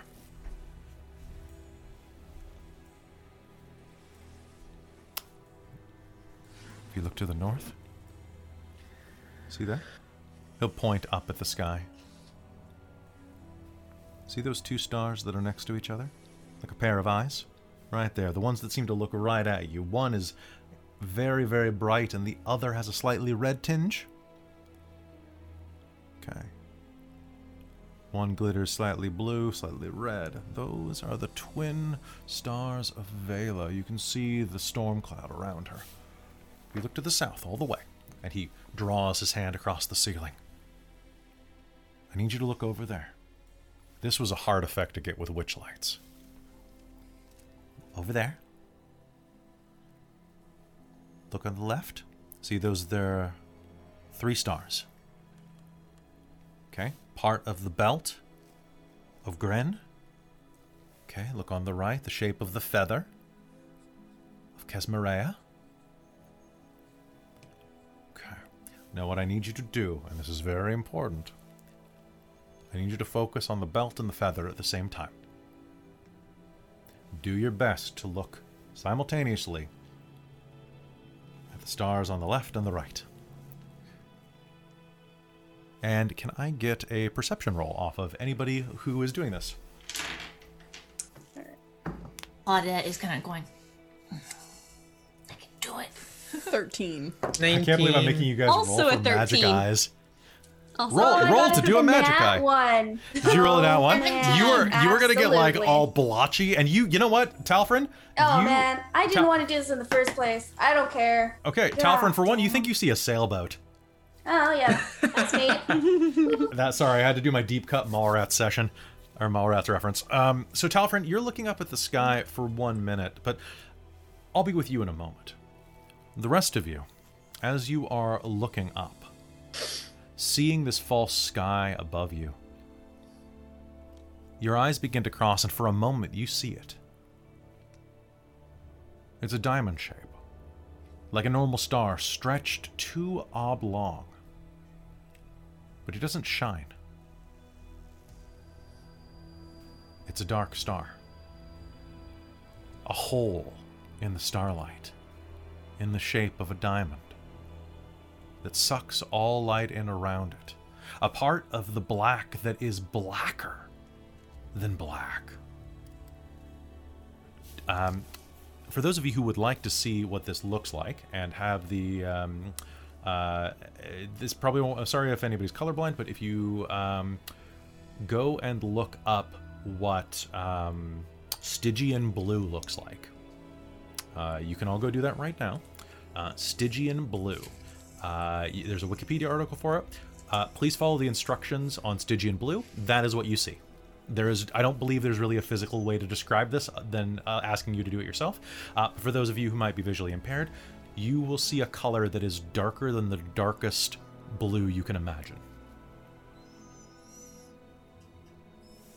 This seems super cool, and I want to do it after stream. Yeah. Same. So everybody, What? if you want to take, actually, So excited. what I'd really like is Talfrin. I'm going to continue with you right now, but everybody Okay. else look up Stygian blue and do that. There's also several other colors on the Let's wiki do article. it. But yes, Telfrin doesn't care. Talfrin, Okay. Yes. as you glance up at the sky, you can't see this. You start to Weird feel a how little this frustrated. focus bullshit. I'm real frustrated. And that's when you're going to notice that the stars above, they're just witch lights. Moving very gently, like floating down a river. A lazy stream. But then they start to move faster. The sky begins to swirl above you. And you realize that just for a moment, no, that you're not standing anywhere inside of the observatory anymore. You take a step back to get a better look, and you can feel the squelching mud under your feet, the press of the grass as your boot stomps down on it, the swirl of stars and smoke, and you are so tiny, and you are so afraid. You can hear the dogs barking in the distance, and the sound of armor clinking, and the sound of the mechanized suits tearing flesh. And you can hear the screaming and the smoke, and that damn constellation above you looms down and watches you with those red eyes. You are so small.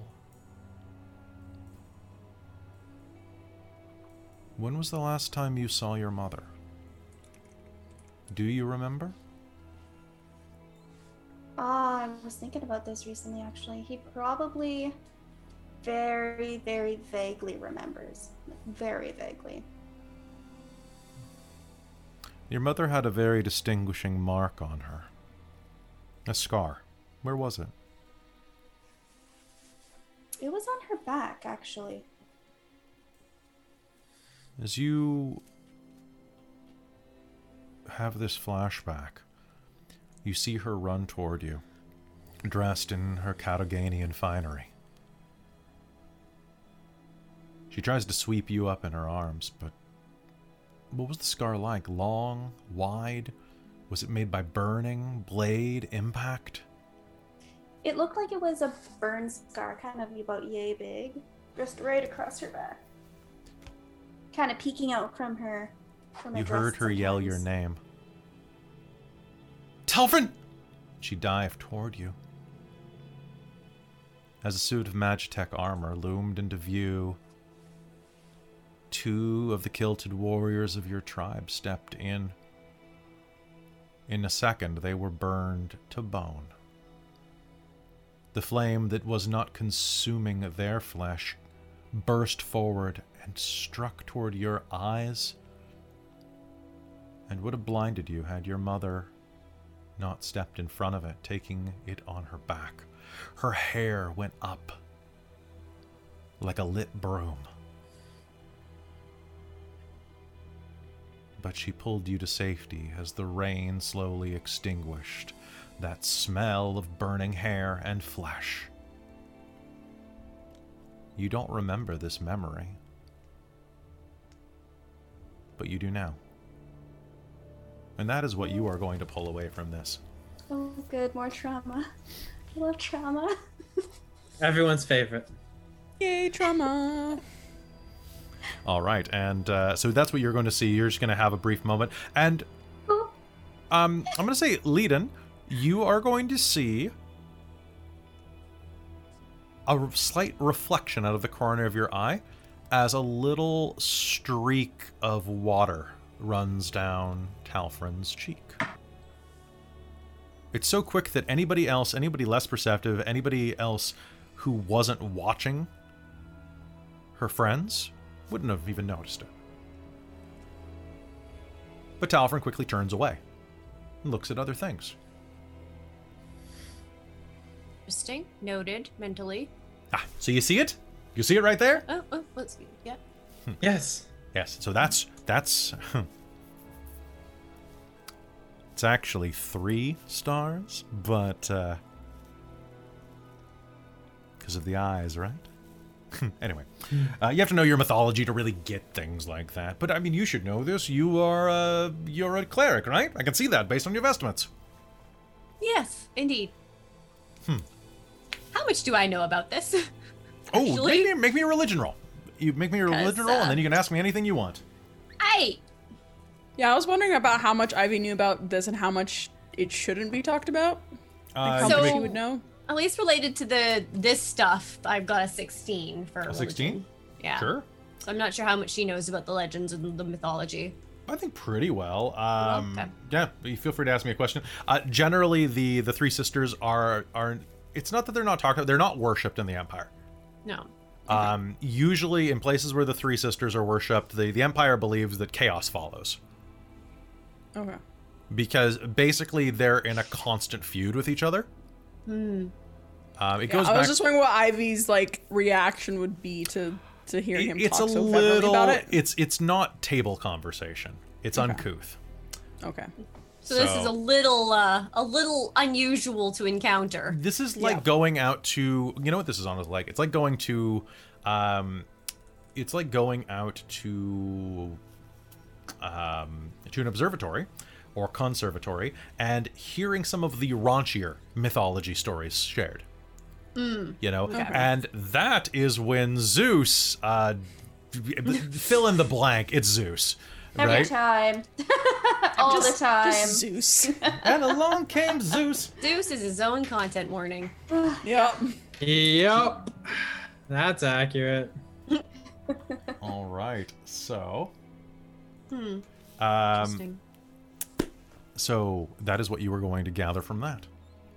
But yeah, it's not something that's really talked about. It's a little racy, basically, to talk about this in public. But he figures that you're high-ranking government officials. He's willing to relax a little bit.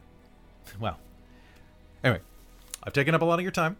I probably should let you do what you got to get to do so that you can head back. We do have some bunks here, but trust me, I would not recommend them if you probably got a place at the Cockatrice, right? Yes, we do.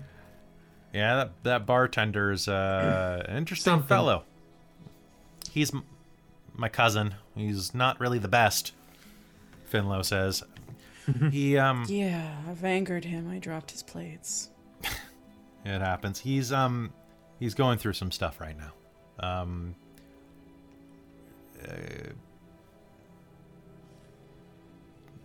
Try not to let it get to you personally, please.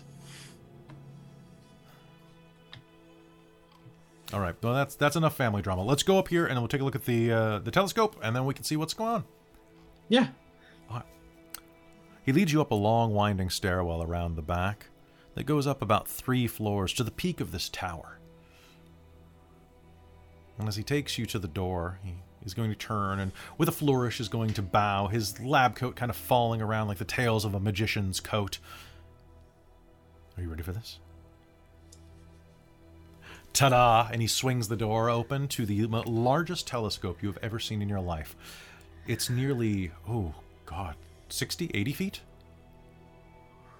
Immense. The final lens looking up at the sky through the vaulted split ceiling has to be the size of... a train tunnel. Nearly a 30-foot wide lens. Well, a 30-foot wide far lens. Thankfully, that's not the one that needs to be repaired. It's one of the internal refracting mirrors has been chipped, as well as one of the lenses. If you're half the artificer that I bet you are, Miss Soulstar. I think that you'll have this up and running in no time. I just don't have the mathematical capability to be able to refract the light. I'm more of a cartographer than an inventor. Fair, yeah.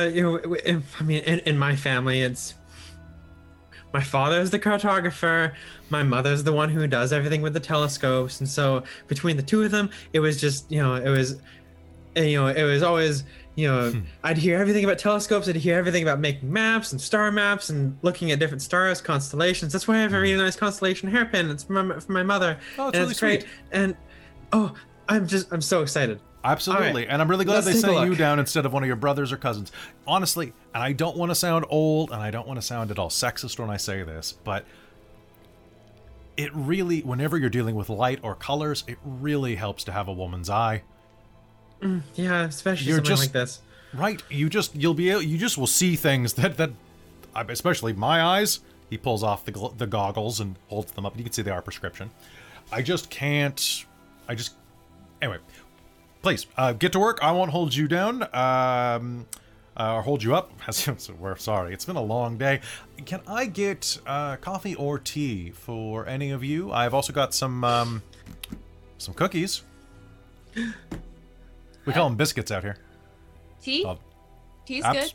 good. We have black and still have the green. You still have the Black. green.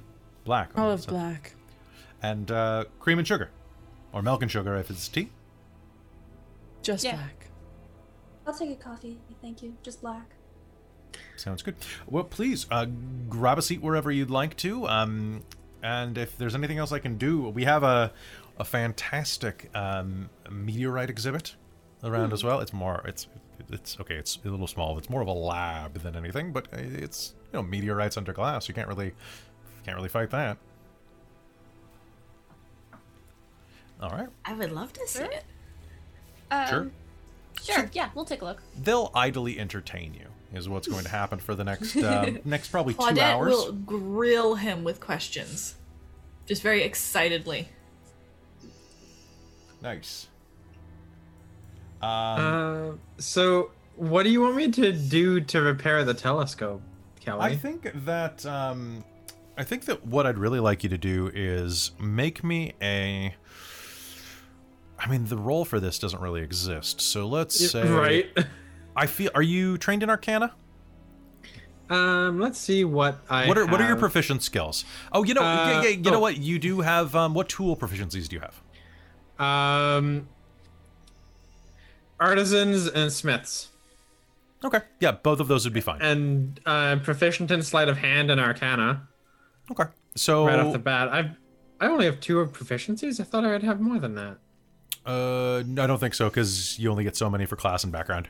Oh, that's right. Yeah. It's there we much go. smaller, and because you get so many other things, you don't get as many proficiencies. Yeah, that's so right. what I would like you to do is go ahead and make me first a tool proficiency roll for your artisan's tools. Basically, to Okay. just kind of like dissect this and lay out all your pieces, put them on the mat. Don't let the screws fall down like the little holes in the floor. All right, so that is going to be a 17. Okay. With a 17, you can kind of address the problem. Yeah, it looks like one of the refracting lenses has snapped. You think probably because they were observing something with too much light and basically it heated up. And the glass of the lens just couldn't take it. I mean, this is basically a death ray if the light hits it just right. So, and then you'll actually notice that whoever calibrated this last seems to have installed one of the lenses in backwards, which is probably what led to the problem in the first place. It will still function correctly, but these are heat treated unidirectionally. That's something you'll have to switch as well. And then finally, it looks like one of the mirrors, the heat from this did kind of knock it off center, so some of the reflecting mirrors are not able to gather the correct amount of focus, basically. Okay. And it's been a long time since I've done astronomy, so I'm pulling that last part out of my butt. That's fair. So, Sorry. to do all the math, let's go ahead and make an Arcana roll. Coming right up. I'm gonna go ahead and throw my inspiration at this. Sounds good. If you get a nat 20, you'll be able to fix this in less than an hour. Well, it's not a nat 20, unfortunately, but it is a 22. A 22? All right. So with a 22, it'll take you about an hour to do this, but your work is going to be not only good, it is going to be, in your own humble opinion, flawless. Which is extra funny because inside of the case of this immense telescope is a log diary. Stuck to the inside, pasted against the metal like it should. A place for the maker's marks to be left. Basically, a life record of all of the maintenance on this device. As you finish the job and look through the telescope, first, just to do a quick check, you'll need to actually get probably the scientist in here to really take it for a spin. You check the maker's marks, and as you do,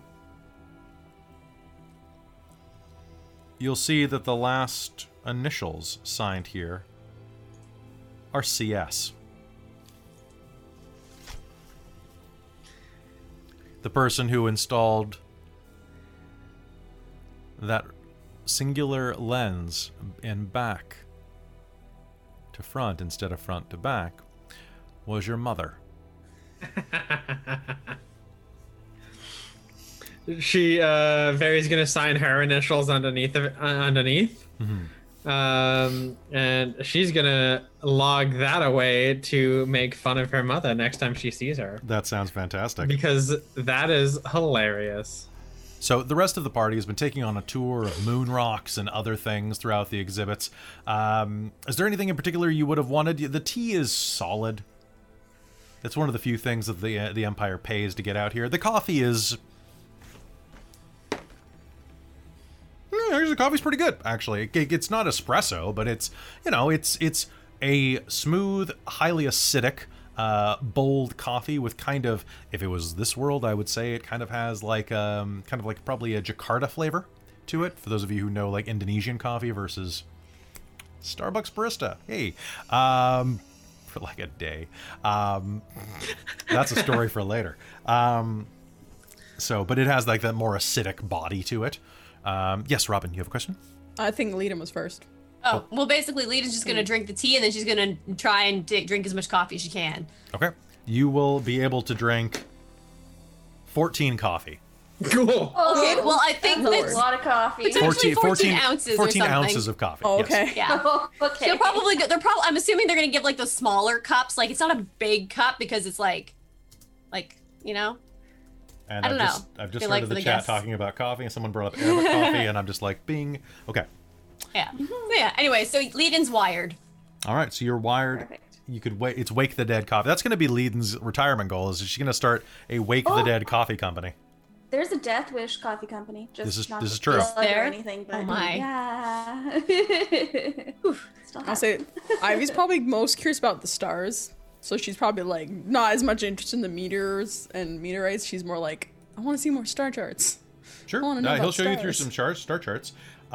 Do you want to see older ones or newer ones? Probably newer ones. Newer ones? Yeah. Sure. He'll show you a bunch of newer ones that basically like the constellation of Basir is a particularly lovely one. The sky above is basically divided up into the two hemispheres, but also into the two categories. The Shasha and the Eri being the two predominant sides of the pantheon of gods that are up there. But there are also a number of other monsters and creatures up there as well that are not particularly well divided as such, as well as some of the titans that are represented in the stars as well. So when did the shift happen between the older gods and the newer gods? Oh, many, many thousands of years ago, but let me see if he actually knows this story. Oh, he there seems to have been some sort of transmogrifying event back in the day that led to the led to the death of the old Pantheon. Minus one, of course, he says, gesturing over to Leiden. The orphan. Thus his name, the Orphan. In,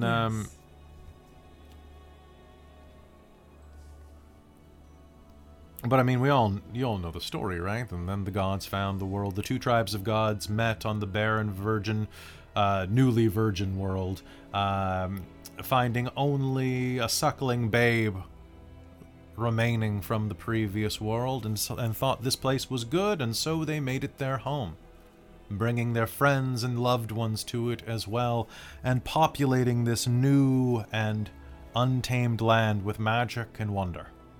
Etc., etc., etc.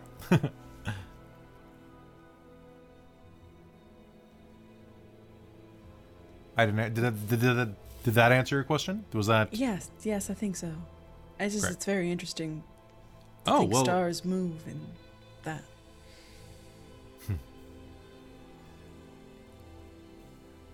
I'm actually more interested myself, though, in the moon. The missing one. So once upon a time, up in the sky, there were 3 moons around Elos. And from my calculations, right now, they're the 2. Right? Each of them, quite large. In fact, if you looked up and at any given time held a gold coin at about half arm's length, it's about the size of the moon above you, usually, right? By my calculations, were you to look up some 10 to 15, maybe even 20,000 years ago, the traces of the 3rd one that we see, the soft belt of debris that floats and glitters in the sky on clear nights, would have been as if holding a buckler at arm's length. Lee, do you have a buckler? You use a small shield, right? Yeah, she has a shield. Can I see your shield? She'll hand it over. He'll reach into his pocket and pull out an imperial gold coin. And he will place them in such a way that it is obvious that the moon that he describes is 10, 20, 50 times larger than the ones that dangle in the sky. An entire world. What makes you think it was so large? There's still bits of it up there that you can see, and there's a curvature that exists, a natural curvature that if you observe, I've been using one of the devices that I've installed onto the telescope that is able to refract just a portion of light, and I've been monitoring the way that the light refracts and the signatures that are provided back to the equipment. Everything in nature offers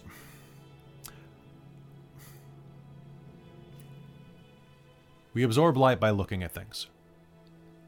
Everything has a distinct color. Everything has a distinct texture. Like, for example, if I look in your eyes are very... What color are Leiden's eyes? I think they're blue, like a very pale Your eyes blue. are very, very pale blue. Right? However, if you look at things under certain types of lenses, you can detect... and he's basically going to explain spectrography to you. That's a hard word to say when you're tired. But spectrography. But yes, he's kind of making a magic spectrographer. Cannot speak tonight.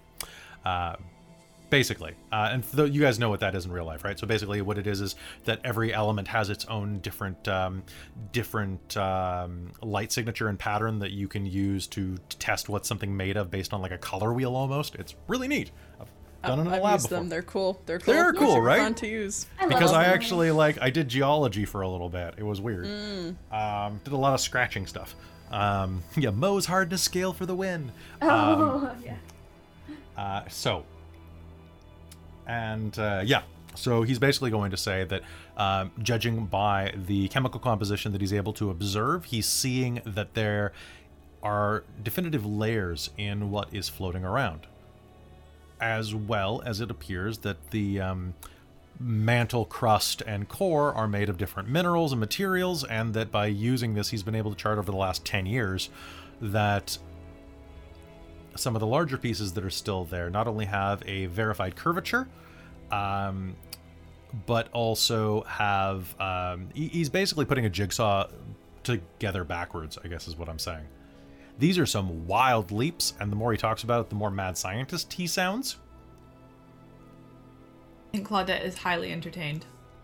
But it does sound like a nice fanciful fairy tale. Whether or not it's true is beside the point. At the very least, at one point, that moon was much larger, and it was in one piece. I'm really curious. Because we don't know what happened to it.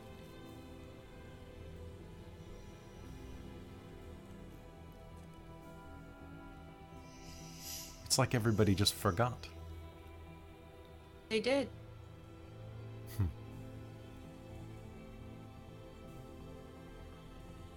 We should probably go check in on your friend.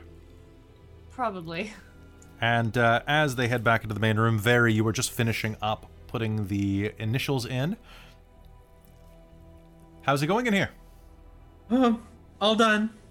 That was quick. Yeah, well, I just had to fix my mother's mistake, that's all. Oh, you're kidding. Yeah, she put one of the lenses in backwards, and of course they only heat treated on one side, and so you were getting an issue where it was heating up and broke a lens, broke a mirror, all that because my mom put it in wrong. Usually it's well, I'm so happy that I had a soul star to fix a soul star's mistake. The only ones that can. Now, you ready to do you want to do the calibration now? I mean, it's a perfect stargazing night. Yes. For sure, please. All right. Now, as you head up to it, Very, I need to know, are you going to just start, like, reorganizing it, or are you going to take a glance through what was already being observed?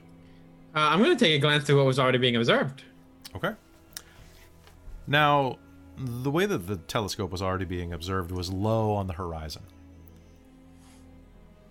And quite low, actually. About as low as this particular telescope can get. It was pointed kind of north by northwest?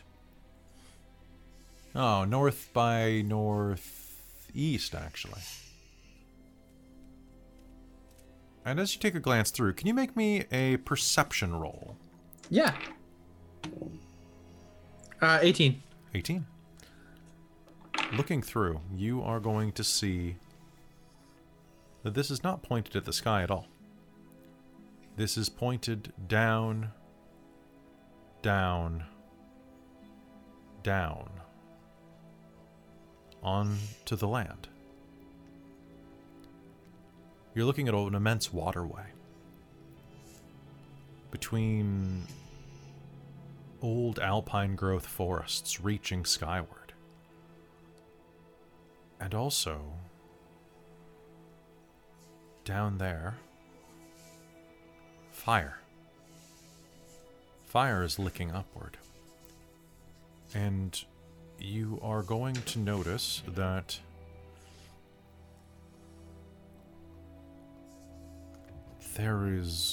there's fire spreading everywhere. An old, tall building, a castle, a fortress, stands tall. It's on fire. Do you focus the lens? Yeah. Okay.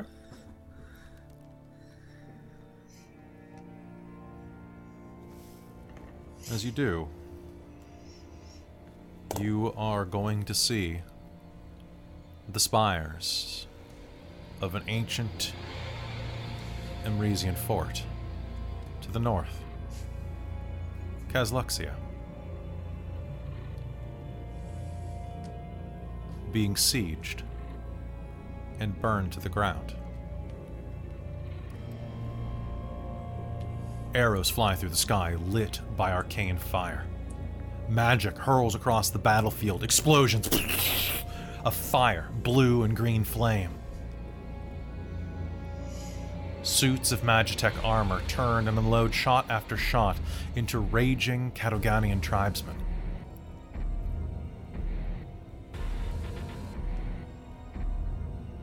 You're watching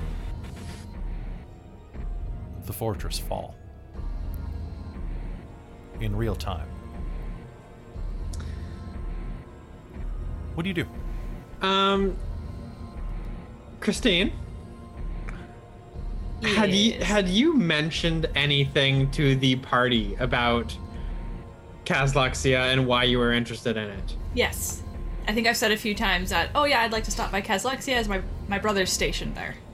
Okay, cool. Yeah, I do remember that. Okay, I just wanted to double check. So, at that, for anybody who's watching her, Very is going to, like, very visibly, like, she's gonna, like, jump back from the eyepiece. With probably, like, a very,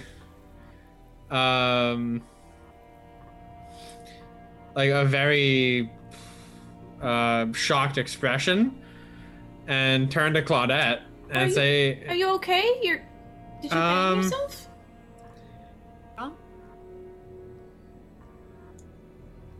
You should probably... You said your brother's at Kazluxia, right? Yes. She's gonna look very confused. Like, this is a very odd thing for you to bring up. It doesn't really look like it's there anymore. Sorry, what? The What does that telescope's pointed towards it, and it's currently under siege. Ivy's gonna turn to the scientists and stare them down. What?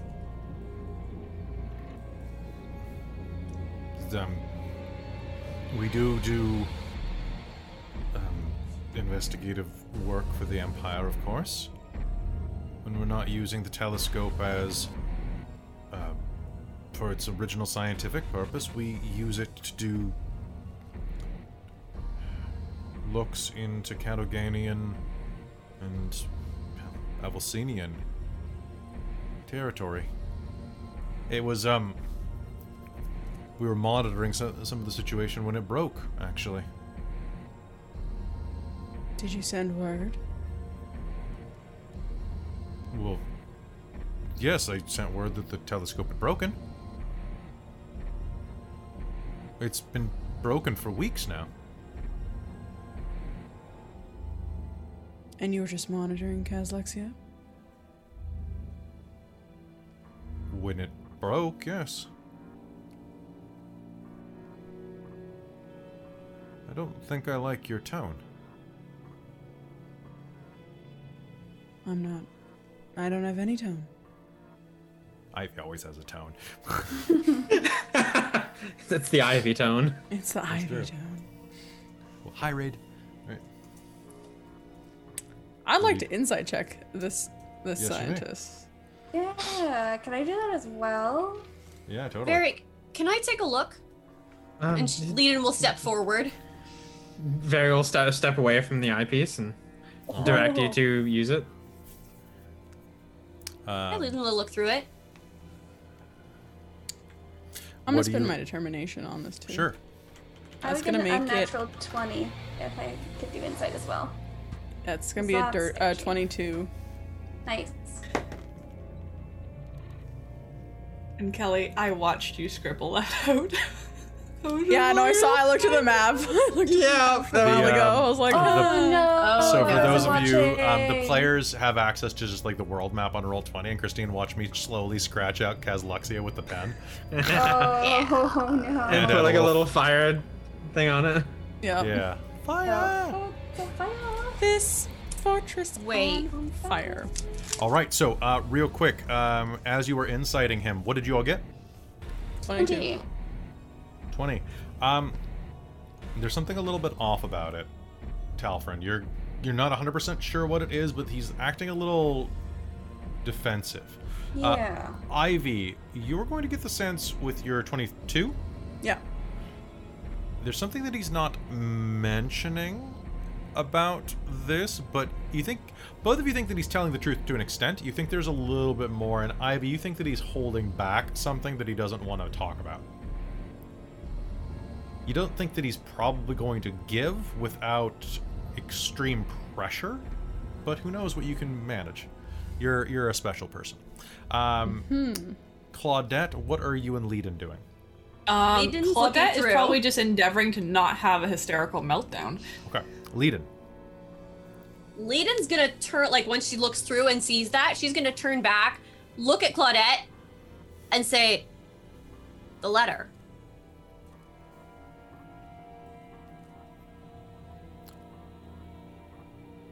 Is this what it meant? In your head, you hear the words of the letter again. Do not look to the light. The sun sets and will rise again.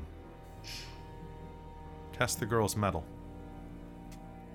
I would like, Christine, can I have Claudette make me an insight roll, please, using your feat? Oh, okay. Basically to solve a riddle? Or a,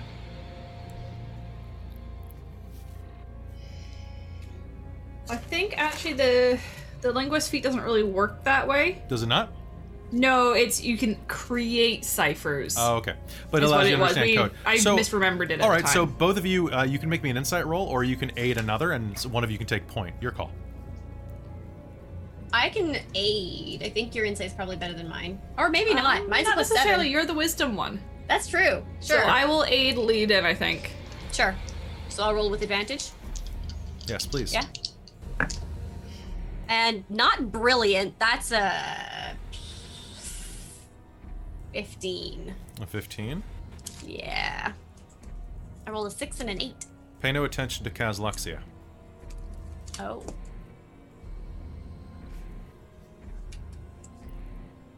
Things come and things go. We can always take it again.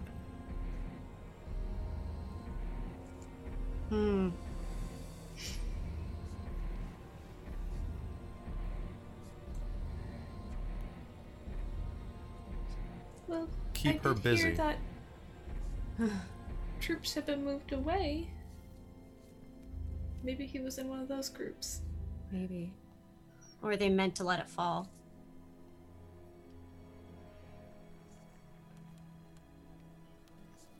Well, As they're kind of talking, Ivy is slowly and cautiously taking a somewhat defensive stance, moving towards the scientist, trying to I'll be back her up.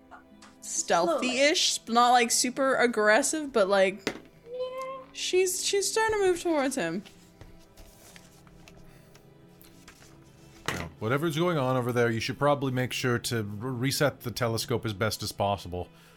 He needs to be back up to all of the correct telemetry. He doesn't seem to be paying attention to you at all, actually. He's turned back to speak with Very. While you're here, I need to make sure that this is back up, or else my work's not going to be able to continue.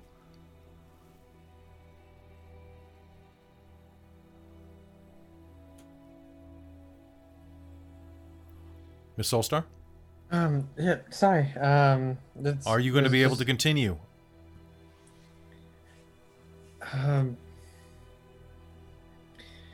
Yes, let's look I at it. understand that this is very disturbing, but there's nothing that we can do about it right now from our vantage point. We're scientists. Okay. I'm just gonna yeah, try and let's- give him like the most pathetic look ever, like with persuasion or something. Sure. Make yeah, him go feel ahead. a little bad. Okay, you're just trying to Just make him feel bad about Oh, sure, saying that make to me her a right when persuasion he's roll. Can heard I that give you all her some- brothers are. also gonna put hand on shoulder to like comforting sympathy for Claudette. Okay. She has the perfect teary eyes. You got a nat 20. Yes.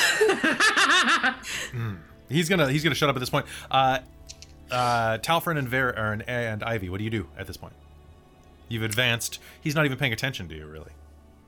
I think at this point,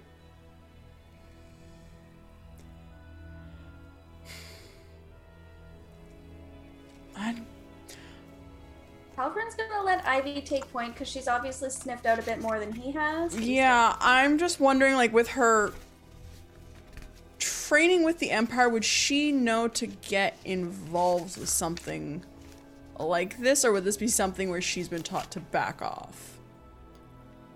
It depends if honestly, you would be taught. This is political. This is your training would say do not get involved. What are you going to really do, though? Yeah, I think she's slightly worried for Claudette. This is the Damn, problem you with guys- making friends. I know, it's so no. difficult. Her training's like, Yeah, Or no, here, but Claudette probably she's- talked really excitedly about after this going up to Kaslexia. yes, I know, and I think she can like read the. So I The think she hasn't seen her pain in brother for several Claudette. years. They just had letters. Yep. So she's gonna take out her dagger and kind of just walk up behind him. Okay. Are you gonna grab him? Yes. Okay. You do not have to make a roll for that. I'd like you to make me an intimidation roll with advantage, though. Okay, cool. That advantage is from probably Talfrin. What are you doing? He's coming up behind her. If she is going for it, he's going too. Still behind though, but backing up and being like, "You can't run," kind of thing. So I think she's grabbed him from behind. Yeah. Oh, gotcha. Yeah.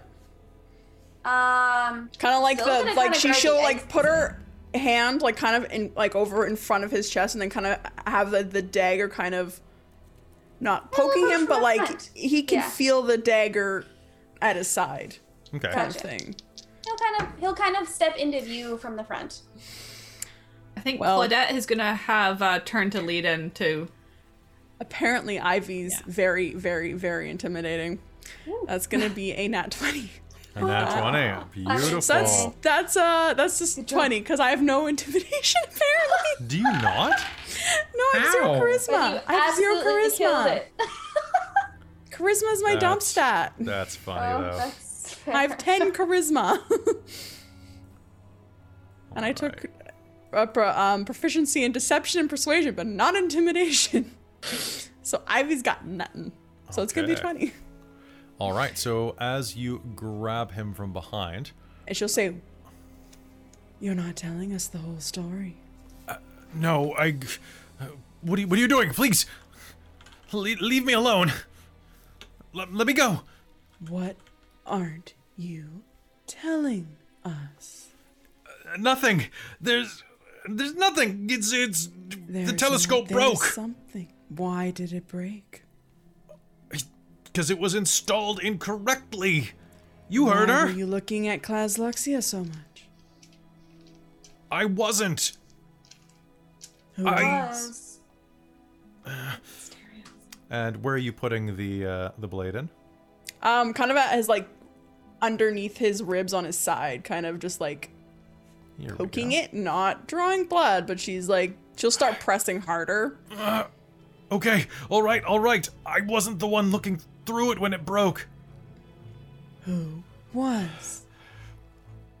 He'll take a deep breath and... No, I can't. They'll... Tell us now. And she will start pressing harder.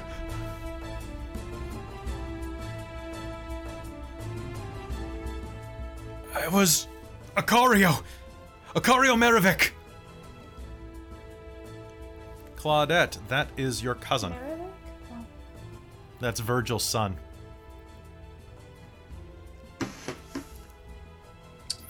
Tell us more. He came here 2 weeks ago. No, 3. To check on conditions and make sure that everything was good. We were here to... During the day, we monitor conditions. At night, we're able to use the science as it should be. He said that he was planning an invasion of Katogain. Then the lens broke because it was being used improperly during the day. He wasn't supposed to look at that vantage point that time of day. It would have brought too much attention, too much light in. Almost like he didn't want anyone to be able to see what's going on. I don't know anything about that, but I sent for aid as soon as possible so that we could monitor and keep this place safe. If the telescope had been operational, we would have been able to see any troop movements. Yes. I did my duty to the Empire.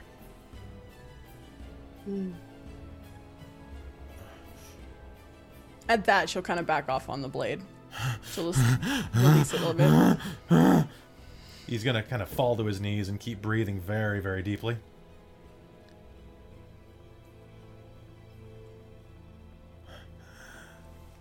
She'll kind of like kneel down and like stare at him in the eyes and like kind of not death glare, but she'll like glare at him and be like,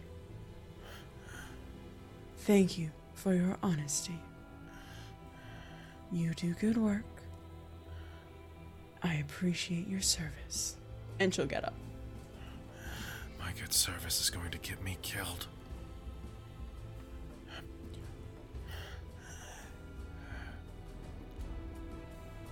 Maravik belongs to the Order. You would do well to forget everything you just heard if you don't want them after you. What now? Order? I was gonna say, have I heard that word before? Same time. You can make me a history roll with disadvantage if you'd like. Would like to. I would like to. Absolutely don't know. 10. 7? No, sorry, 9. That's a 9.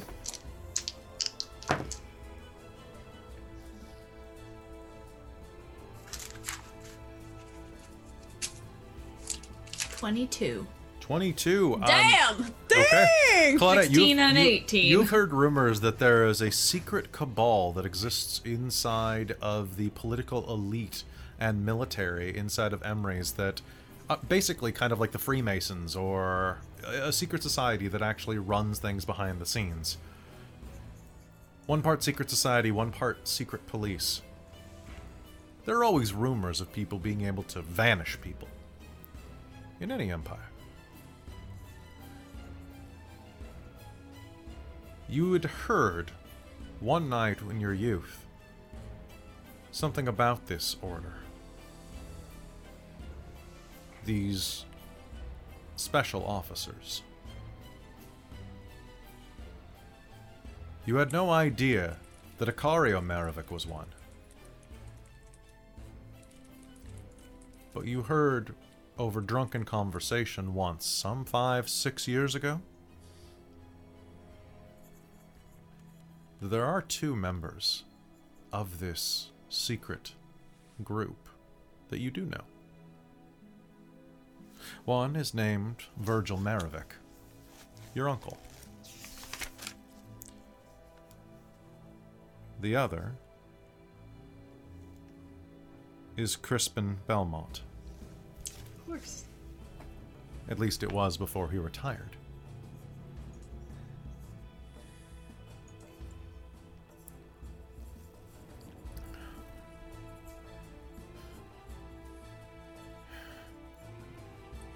They will.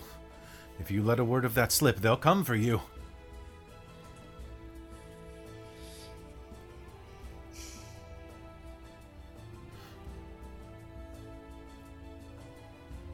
At that, you'll hear a voice at the door.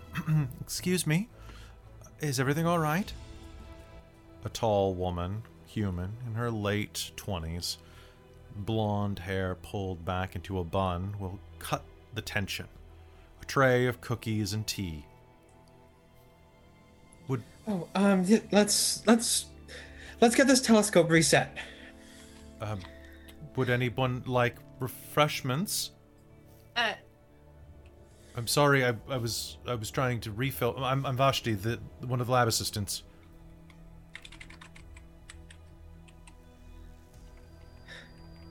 Thank you. biscuits would be nice. Please, they're really good with the black tea, she says, and sets them down. Sorry to interrupt. Insight, how much does it seem like she heard? Probably a decent amount. She looks very awkward right now. How Right. sincere does her awkwardness look, if I can insight it? Sure, yeah. Not natural 20 again.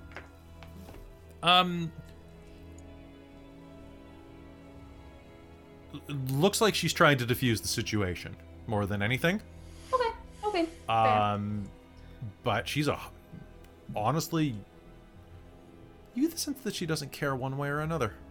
Oh, alright. Fair enough. You see right through her. It is a feigned, oh, is everything okay? I'm sorry to be awkward. It's quite all right. Thank you, Vashti. I really appreciate you being here, he says, and she'll nod and back away slowly. I'll go back to work sorting samples then, if that's all right. Just leave whatever you leave it here. I'll clean it up in the morning. She'll nod and back into the hallway behind her. What do you all do? Ian's gonna eat some cookies. Very's gonna get to work on recalibrating the telescope. Make me an Arcana roll real quick. She's like, I don't know what's happening, but I know my telescopes, and that's great, and that's a 17. Sounds good. 17. Well, it's just gonna be pacing back and forth, putting all this together, trying to work out what this means. Leiden will hand Claudette a cookie. Claudette's gonna actually just knock it away. She's like incredibly upset, but also really angry. Because she's starting to put stuff together and be like, I think Ivy will go up to the scientist, Harry, and be like, we saw nothing, you saw nothing. Right? I saw nothing. If this is something... If this is... you should be careful about exposing anything. There are bigger wheels than...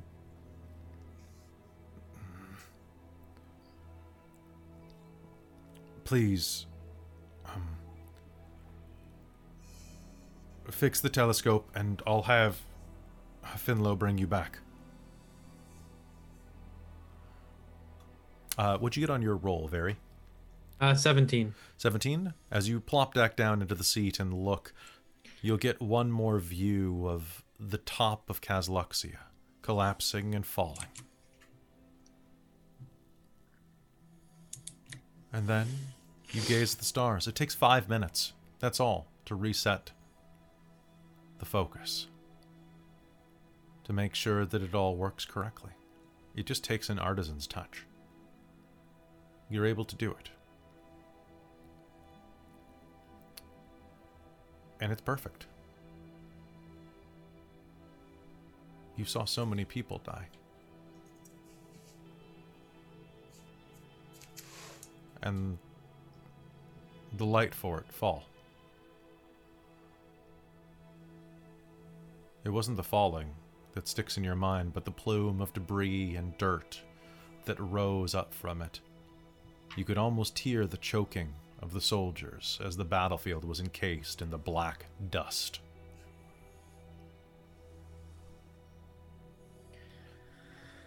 With that,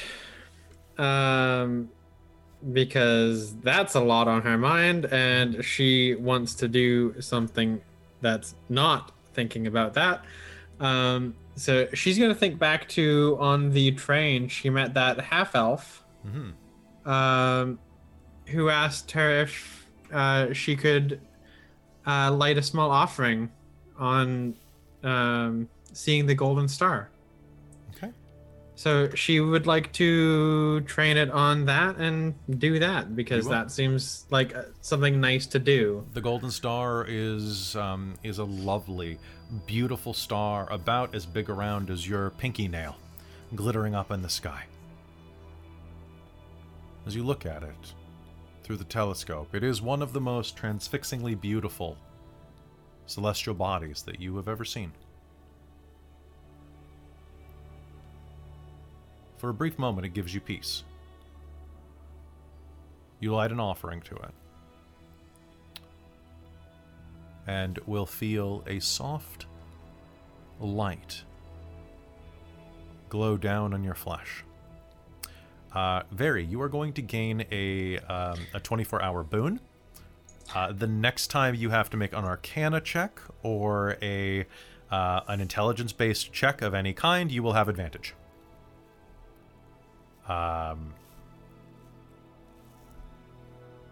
So probably shouldn't write that down. It's just gonna next 24 hours, but Yeah, but that way I'll remember it for next it's game. fair. Okay, well, your telescope's reset and calibrated. Good.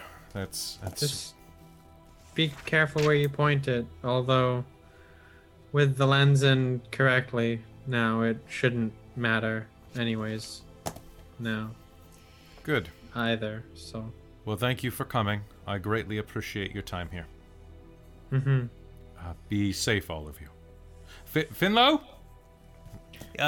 Yes, sir. Coming. Finlow will arrive at the door. Leadin, the cookies here aren't particularly tasty, actually. They're a bit too dry, and there's just not enough sugar. Maybe they were made with stevia. There's just a taste to them. Bleh. It's just that kind of sharp, slightly bitter taste. Do I recognize it? You can make me a perception roll. Sure. Oh, I sure don't. Well, maybe I do. My perception's not that good. It's a 10. Okay. You're gonna feel overall like, I mean, honestly, It's been a long day. you're fine. It's You're kinda actually draining. feeling, despite all the coffee, you're feeling a little tired. Like you're just worn out. Well, the sooner we get back to the mainland, the happier I'll be.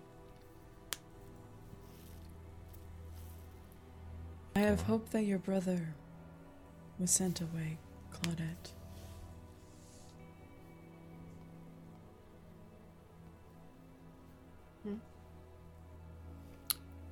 Do you all allow yourselves to be led back to the gondola?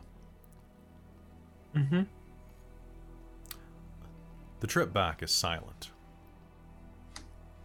And almost sensing your pain, the hooked skyfish, or the horned skyfish, are no longer out.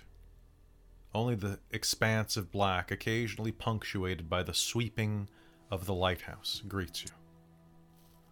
It is a long and painful voyage. And before long, you will find yourselves back at the cockatrice. Try as you might to stay awake and fight it, sleep still comes. But none of you will have a restful night. What started out as beautiful ended in tragedy. And as you awaken the next morning, a bit later than intended, the breakfast hall is abuzz. A fisherman is talking loudly. It's almost 9 a.m. Checkout is at 10. That's where I saw him. There, floating in the waves. It's unbelievable, really. Why would he do such a thing? I don't know. Why would he do that? There's a big bustle at the front of the room. What do? You try to listen in? Leon absolutely wants to what's listen going on in. here? Yeah. Yeah, Ivy will kind Claudette of like... is pretty sure she knows what she's about to hear. Bloated. Like choked. Alright. But I know a suicide when I see one. By the time I got to him, the fangfish had already eaten the bits off his face. Barely recognise him. If not for this. He tosses a little metal badge onto the table. See? I ain't full of shit now, am I? Right there. Glancing down, you will see an Imperial insignia. Dr. Harry Lancelin.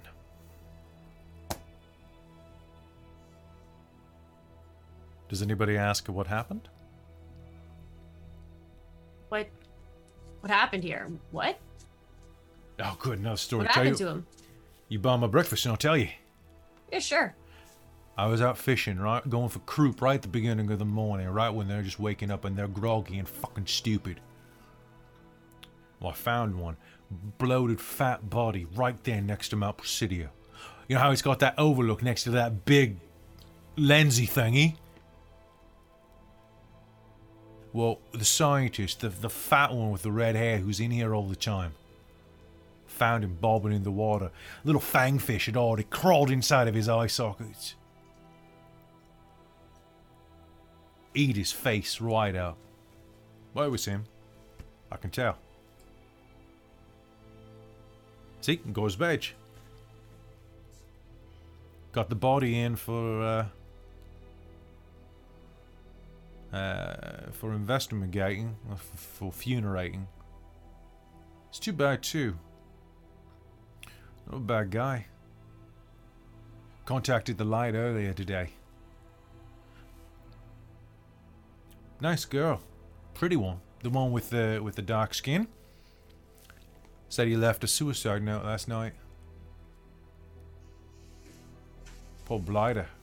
And hopefully the next one we get in here will be a bit more fun. You said they had the body for investigating and for rights? I'm a cleric of the orphan. Yeah, they've got it over at the town hall. I'd like to go take a look. Suit yourself, just buy me my breakfast. Yeah, of course. How much would that be for? Like 2 copper. Yeah, she'll toss it down. A few minutes later, you find yourself in Town Hall. It's a meager structure that doubles as the church at times. Symbol of the orphan is hanging overhead, and as you approach, one of the secretaries of the town, of course there's only 2 of them, including the mayor, being a secretary and a notary themselves, will let you in. Your credentials will speak for themselves. Standing over the body, it is a horrific sight indeed. The flesh has been completely peeled away, revealing the bone and meat beneath. The scalp, once sweaty and ringed with a horseshoe of red hair, is now nothing but white skull. However, the fish were only able to get to the exposed bits. They're not particularly good at tearing cloth. What do you do? Ivy would like to investigate the body. Okay. Did you come with? Yeah? Okay. Yeah, yeah. 'cause She Leiden feels really guilty right now. Leiden will want to make sure that the room is that there's no one else in the room, like none of the people from the town. Just I would asking for like- privacy. I would like a medicine roll. Absolutely. Let's see if my dice fail me now. Don't fail me now. Oh my fucking god, they failed me. Did they fail you? Well, is Ivy helping you? I was gonna say I could. Are you helping? If you're Yeah. I'm helping, then helping. I rolled that with advantage. Yeah. I can roll another dice. Thank goodness. Yeah, no, that's why. Like she would be helping. Okay, because otherwise it was going to be a 1. Right. So anyway, the actual roll is going to be a 22. Okay, a 22. Yeah. All right, with a 22, as you investigate, you are going to draw some blood using one of Ivy's syringes. But more than that, you're going to notice a couple of things. A quick check of the body reveals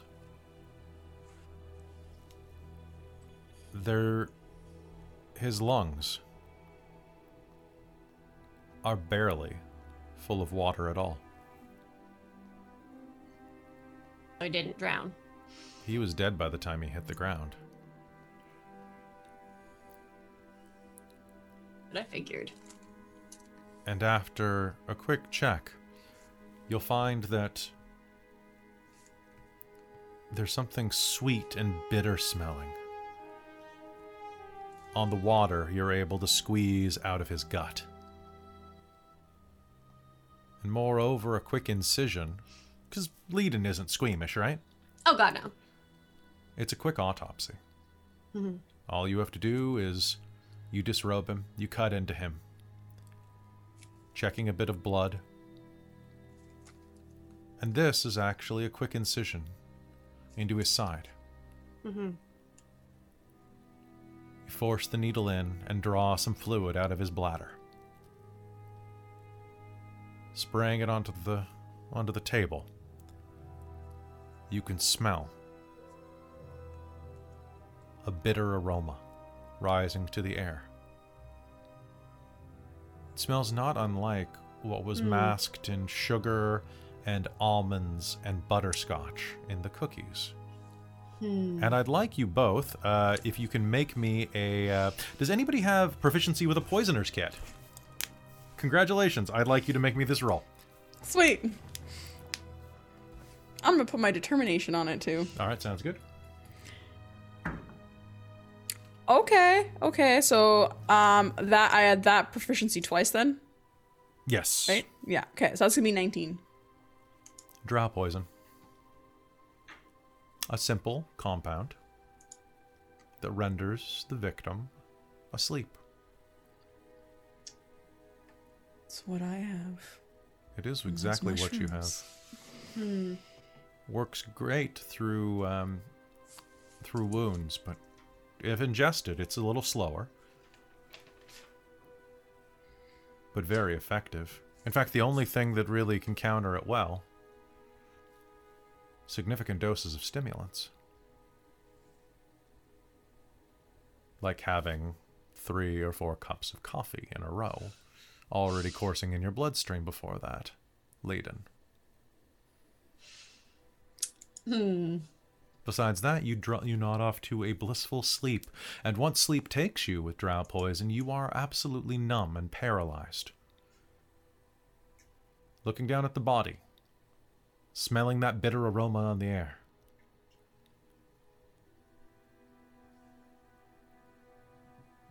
You are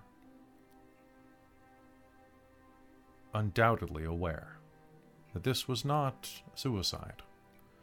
This was a murder.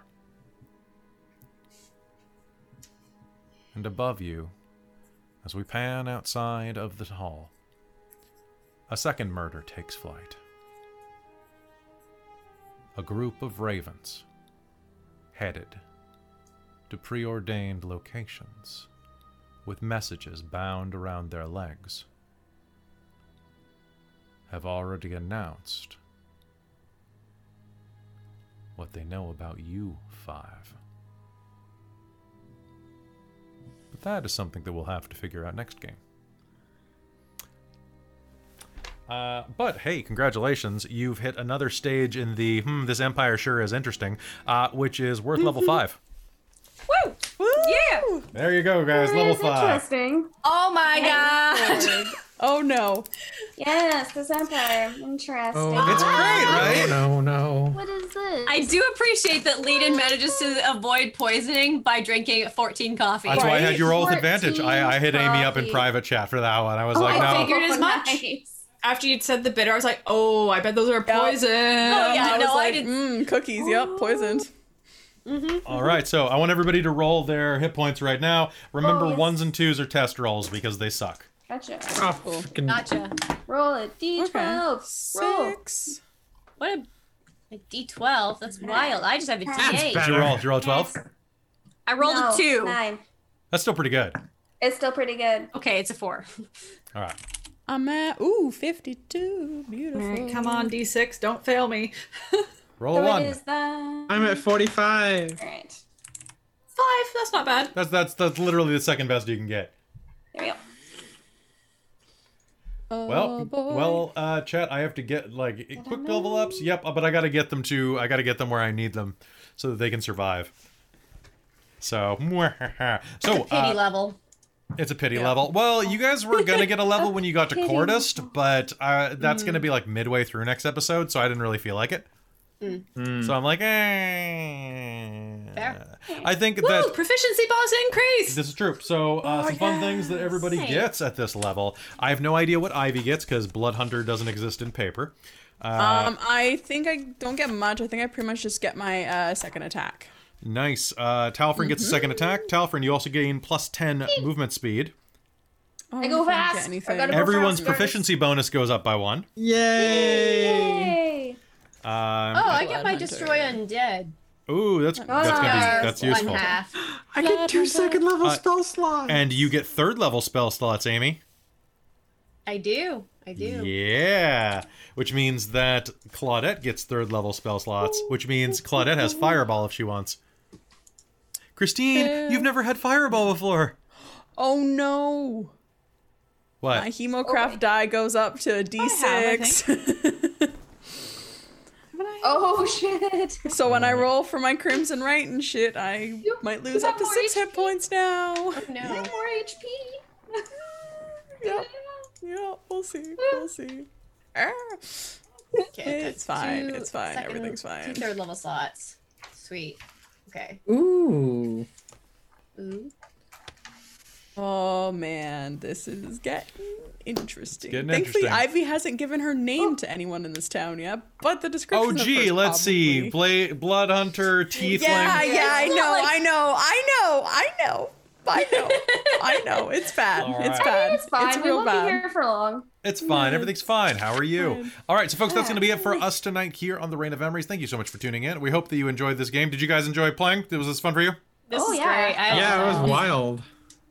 So much like story tonight. It was so great. Yeah, there's It's a lot just of plot world drop. building. It's just world World building. building. It's my thing. I like it. All right, so folks, we are going to call it here tonight. Thank you so much for tuning in. If you like what we do, give us a follow, give us a sub if you have the disposable income, or hey, give us a sub on YouTube because I love seeing those numbers go up. We also have a Patreon if you are just rolling in dough or want your name at the end of the YouTube videos and the podcast when I finally upload more of those. But yeah, be great to have you there. And at the very least, come to our Discord and hang out. And that's for Twitch, YouTube, everybody. Come to the Discord. Be nice. Have fun. It'll be great. Someone post that. And with that, we'll see you next time. Goodbye, everybody. The Reign of Emeries is a Dork Tales production. It stars Christine Rattray as Claudette Belmont, Amy Godfrey as Leiden Ann Merriv, Caitlin Vinkel as Talfrin Pryderi, Robin Holford as Ivy, and Katrina McGee as Veritrix Soulstar. Its Dungeon Master is Kelly Clark. Our opening theme is Resolution by Alexander Nakarada, and our closing theme is Find Them, also by Alexander Nakarada. For a full list of the music used in this episode, check the show notes below.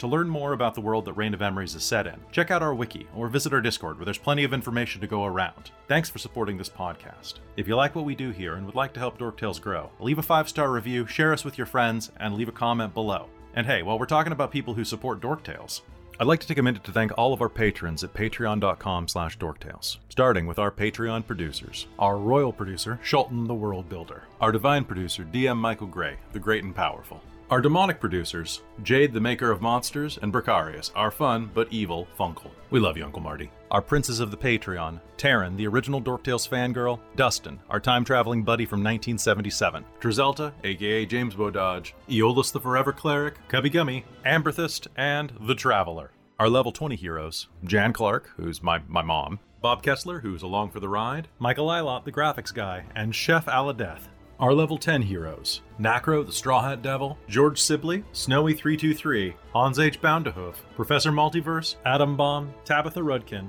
Chandra Magic, Brady Chester, and Heavy Metal and Tea, our very important patrons, who donate $5 or more per month. An actual guinea pig, Dale Cope, the eternal student of life, Camille, who may be 6 possums in a trench coat, Evan, longtime listener, first-time patron, Mike Baxter, first of his name, Jason Tudor, the mayor of Icewind Dale, Krista Mitchell, the Siege FX engine, Rio, but without the OZ, United Adventure Company, Robin Holford, the wine master, SM Pace, Hillary, Colin Son, Matt DS, Eric and Amber, Evil, Doctor Who 4189, Tommy Kiyama Svensson, Kara Rhett, Red Monk, Stormshanks, Jacob, Arachnikoni, Random Equinox, Uncanny Kate, Dazed Apricot, Ray G, Michael Reynolds, The Bong Master, David Ellis, Confounded Hound, Jeremy Smith, 5280DTC Nerd, Lockgen, Slurm, Slouching Beast, Graham Rudkin, Frankenax, Chris Deeds, Karasha Urquhart, Jacob Shinji McDonald, Malazing, Clay, Andrew Wolf, Laura Arasmith, Sean Oldham,